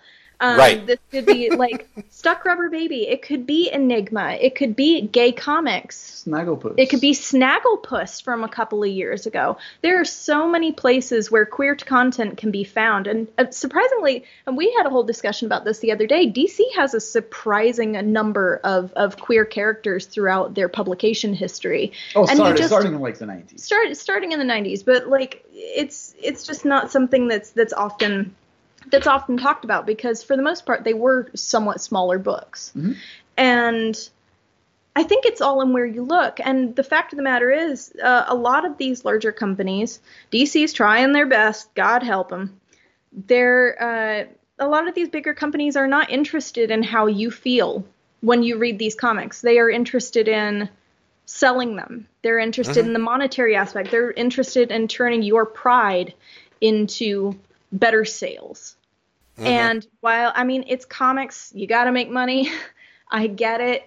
But God, especially if you're hiring these incredibly talented queer creators who are finally being given their due and their spotlight and their place in the sun where they should have been for years, at least make it something worthwhile that's going to speak to the audience and let them have that room to breathe. Because otherwise, it's still not about speaking to your queer audience. It's about you feeling like a good job for patting yourself on the back because you did something for the gays. Like, and we're back to the Marvel Pride. Yeah, we're back to the Marvel Pride special. So, well, actually, if we can roll that back to an earlier point in our conversation, and maybe I'm missing the mark. Is that something that's going on with Hickman's X-Men as well, or the X-Men reboot? Because I feel that there is a certain amount of, you know, Graham talked about the civil rights metaphor for the X-Men, but of course there's a very strong queer culture contingent for the X-Men metaphor as well. And is there... Oh, Jeff. Yes. Am I... Saying thing is going to get us in trouble. Okay. Yes. Saying is going to get us in trouble. Okay, I won't. Just... I'm gonna dust off myself real quick. It's one of those. There are things that like I have said out loud that will make people mad. But also, there's things you know that you should not say out loud. Yes. So it's just like the civil rights thing. People, if you want to read these things into it, if that's what makes you feel good as a reader, if you see yourself in a comic, because you can say, this character is queer. Or even better, if the company comes through and the writer that's on it says, this character is queer, and you get to see a little bit of yourself in it, awesome. That's amazing. And I'm so happy for you. And I hope you get to keep doing that. But also, the X-Men has never been about queer rights explicitly. Well, no, absolutely. Absolutely. Yeah. God, Stop grabbing the microphone. I won't stop grabbing. I will stop grabbing the microphone when people stop trying to pull this bullshit. Well, okay, but there's bullshit, but how do I put it? Like, there's how these things evolve. One of the things that is great about the X-Men is thanks to Chris Claremont being just an amazing all hands across the deck perv. Like, the X-Men, which is how we most of us think of the X-Men. Yes. Yeah. You were going to say? Absolutely. You know what I mean? Yeah. That Chris Claremont was an across the deck perv. Oh, okay. An across the deck perv, like, really infuses the X-Men, which is to say the era that starts with, Wolverine, Colossus, Nightcrawler, etc., and moving forward becomes more and more and more and more imbued with a level of queerness to it that is pretty awesome. Sure, and here's the thing, Jeff. That is true, and there are a lot of instances, mind you. I just can't be arsed to read X-Men these days. I'm too fucking tired. I can't. All right, I'm the same. Yeah, okay. But I try my best to keep up with what's at least happening. And while I appreciate that over the past, let's say, 20, 30 years, X-Men has been slowly and gradually more queer, there is absolutely no fucking reason why there are not any characters who are blatantly made, like, all-out queer and not canceled afterwards, or why there are no non-binary trans characters. There is no reason why this should not happen. And giving people a pat on the back, despite them being like, oh yeah, no, the X-Men's really great for being queer, and we've definitely, we've got some bisexual characters and stuff like that. That's all fabulous. It really is, and it's a mark for improvement, but it's about damn time that there are some big changes made and people stop patting these folks on the back for doing the bare fucking minimum. Well, and so I guess my point is there a way, and this is from me not reading the books, but sort of looking at them from a distance, in which Hickman's X-Men, or the Hickman-led X-Men universe is sort of like one ginormous corporate Pride Month, where it's kind of this... I wouldn't go that far. Everyone's like, hold on here, roll it back. I think you'd have to unpack that. Secondly, I think that Marvel has done some genuinely gratuitous queer baiting. Yes. Lately, inside the X-Men and outside. And more next week. No, for real, I think there's some real fucking shitty stuff that's been done. And so part of me is like, do you mean it in the sense of like corporations going, look, here's a rainbow flag version of our logo Pride Month? Because in that case, sure. Yeah, I think that what I mean is... I think doing shit like on the moon, Wolverine's bedroom leads into Jean Grey's, leads into Cyclops. They're in a polyamorous relationship now. But literally never doing anything beyond the innuendo on a fucking map is just... Like, I think it's really shitty. I think it's really cheap, and I think it's tacky.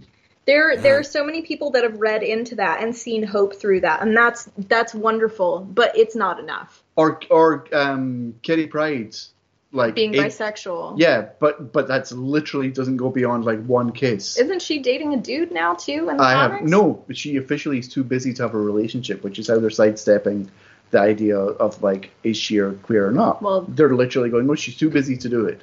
Like there has been a lot of there has been a lot of like teasing and not a lot of follow through, and so in that sense, yeah, it feels like the cheap version of a Pride Month. Well, I mean, and this is perhaps to step things into, at the risk of muddying waters, I think one of the reasons why I made the comparison is for those reasons. The idea of like corporations enriching themselves, or rather looking more viable or progressive than they actually are through the lens of how they present. But also, I think that there's something that is, as we know, there was the entire crazy conversation of how much quote unquote kink should there be at Pride. That was, see? You're literally just going to get her screaming again. Yeah. Let's just not go down this road. But I will say this, because I've been making lots of jokes about the Marvel Pride special. Mm-hmm. The Marvel Pride special starts off with a 4-page sort of history of queerness in Marvel. And it starts with, it's always been there since the dawn of man. And of the 4 characters they show, like, one of them is over 4 years old. They literally are like, Caveman, Starbrand was queer back in the dawn of time. And I'm like, he was fucking created in 2017. Right. Like, that's fucking cheap. Well, it's like, what happened? I mean, Iceman got canceled. The series got canceled. That character's still around. Yeah. And X-Force. X-Force is still going. Is it? Yeah. Oh. X-Factor is the one that got canceled. X-Factor, that's the one that got... Yeah, X-Factor's gone the way of all things flesh. And X-Factor was the one where the writer was like, yeah, we're going to deal with trans issues. Yeah, we're going to deal with queer issues. And that comic is gone. It ends, hilariously, with this month's issue. Wow. X-Factor gets killed during Pride Month. Good job, Marvel. You know, you're not watching Loki, are you? No. So you may or may not remember that Marvel were like, Loki's genderqueer in promo for the show. Mm-hmm. Sorry. Oh, can I tell this one? Because it's my fave. So their way of saying that Loki is genderqueer is by a quick shot that you'll completely miss if you blink too fast of Loki's like write-up sheet, like file, and under gender it says fluid, and that's it. And Jeff, wait, it goes further, because this is all build up to the fact that the second episode, this week's episode, ends with they're chasing after quote unquote a Loki variant, and it's a woman. But here's the twist, Jeff. Mm-hmm. According to the credits, it's not Loki. What? Oh. Jeff, let me tell you, I actually screamed. So in other words, if in fact the credits are not wrong, and if the credits and what people's speculation is correct, and I honestly think it is, and it's actually the Enchantress, then Marvel is like, Loki's gender fluid as basically a fake out to bring in the Enchantress.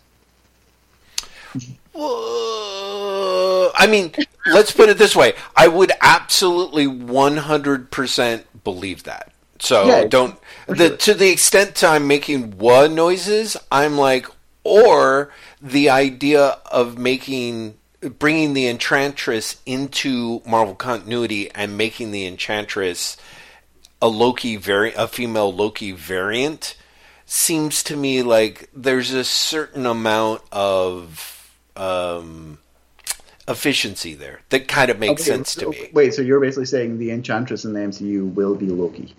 Yes, will be a female version of Loki. Will be a female variant. That makes sense to me. Yeah. Well, honestly, your optimism lifts my spirits. Bless you. Well, no, I mean, don't get me wrong. I'm just saying, I think Marvel has been doing a lot of queer baiting. Yes, I definitely agree. So it's funny for you to be like, but what if the Hickman X-Men is like a Pride Month? It's like, there's so many... Well, notice I said and I really did mean it in the corporate cynical way. That there is something about... a celebration of the quote-unquote values as a way of It's corporate... performative, yeah.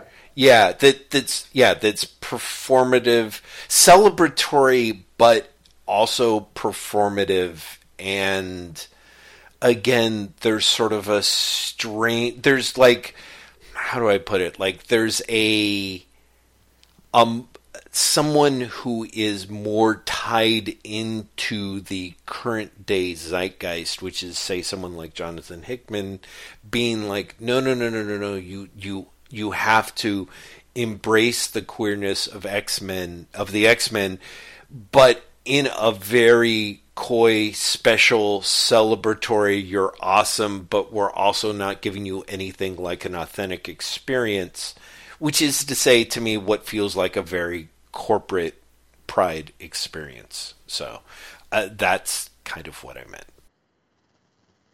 Okay.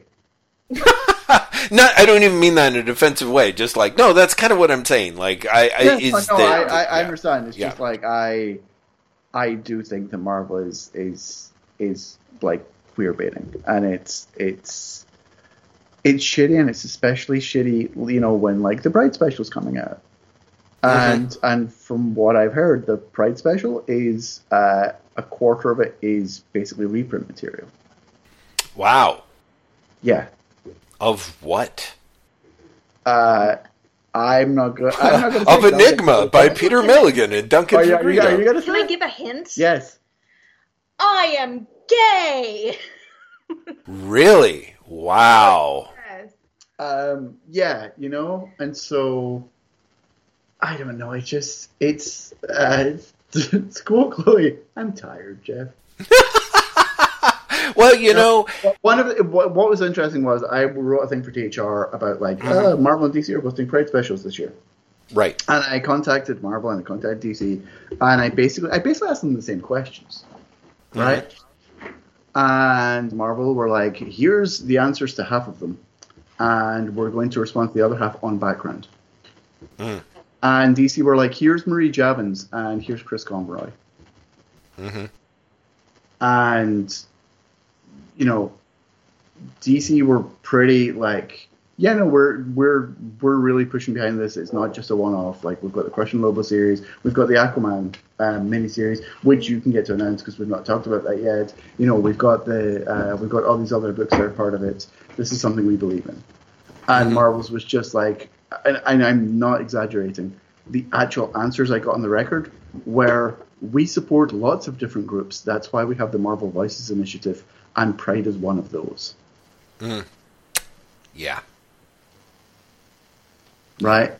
And there was no greater way to contrast them than just letting both of the companies speak for themselves. It was very, you know the episode of Arrested Development where Lucille Bluth says, "Here's $5, go see yourself Star War"? Yes. It's basically the comics version of that with Pride stuff. Here's $10. Go buy yourself a Marvel Voices special. Yes, here's $10. Go see yourself a homosexual. I mean, I have to say, I think that might also be a joke in season 5 of Arrested Development, but I don't. I would take the $10. Yeah. By all means. Except it's more like, give me $10 and, yeah. And go see yourself a homosexual. Well, so it's been close to 2 hours. This particular 3 hours. We've been talking for 3 hours. We've been talking for 3 hours. Yeah. Yep. So I think maybe it's probably worth closing things down a little bit. But I'm really glad that we got a chance to talk about Enigma. I honestly think that there's so much to unpack. It's a really great book. It'd be wonderful if people listening to Chloe's sensible points, Graham managing to keep me from, spilling babble all over the place, and my semi-relentless babbling, managed to convince someone to go and pick it up, because it is a wonderful, remarkable experience. And again, strangely overlooked. I hope that the Burger Books release helps reverse some of that. Yeah, because I think it is. So, and And that said, anything else anyone wants to throw in before we move into the closing comments side of things? Since we were talking for 3 hours, we should wrap it up because it's been 3 hours, Jeff. Yes, Graham. Thank you very much. I appreciate that. It's 10 p.m. I love the closing thoughts. I'm like, any closing thoughts? You're like, yes, I think we should close. I'm like, no, Graham, that's not what I mean by closing thoughts. You're like, what are your thoughts about closing, Graham? Are you for it? Tell me. I'm curious. So warm. It's so warm. You're lucky I'm not just like, did you see the story in The Guardian about the man who got the pigeon and their blood brothers? Sorry, on you go. No. So what are your closing thoughts? Oh, I don't have any, but I was just going to lean in and tell you that you were sounding very much like a late night host, going, it's very fucking it's 10 p.m. It's 10 p.m. Wait, what, listeners? Time to get tired. Yeah, exactly. Yep. Come back next week for more Wait What After Dark. Ooh. So I will actually. I will. Yeah, exactly.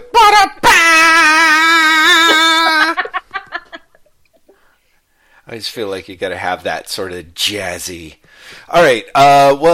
So yes, let us close things down. Graham, you want to hit the high notes? The high notes? Part of me is like, you want me to sing? No. Yes, please. There are going to be show notes for this episode up on Wait What Podcast when this episode goes live, because it's not a draw. And Jeff's much better at this than me. We have a Twitter account at Wait What Podcast. Jeff has a Twitter account at LazyBastard, at LazyBastid. I have a Twitter account at Graham M, at GraemEmem. And Chloe, you can spell your Twitter account out yourself. Oh, okay. Mine is Punk Rock Mom Jeans, PUNKROKMOMJEN.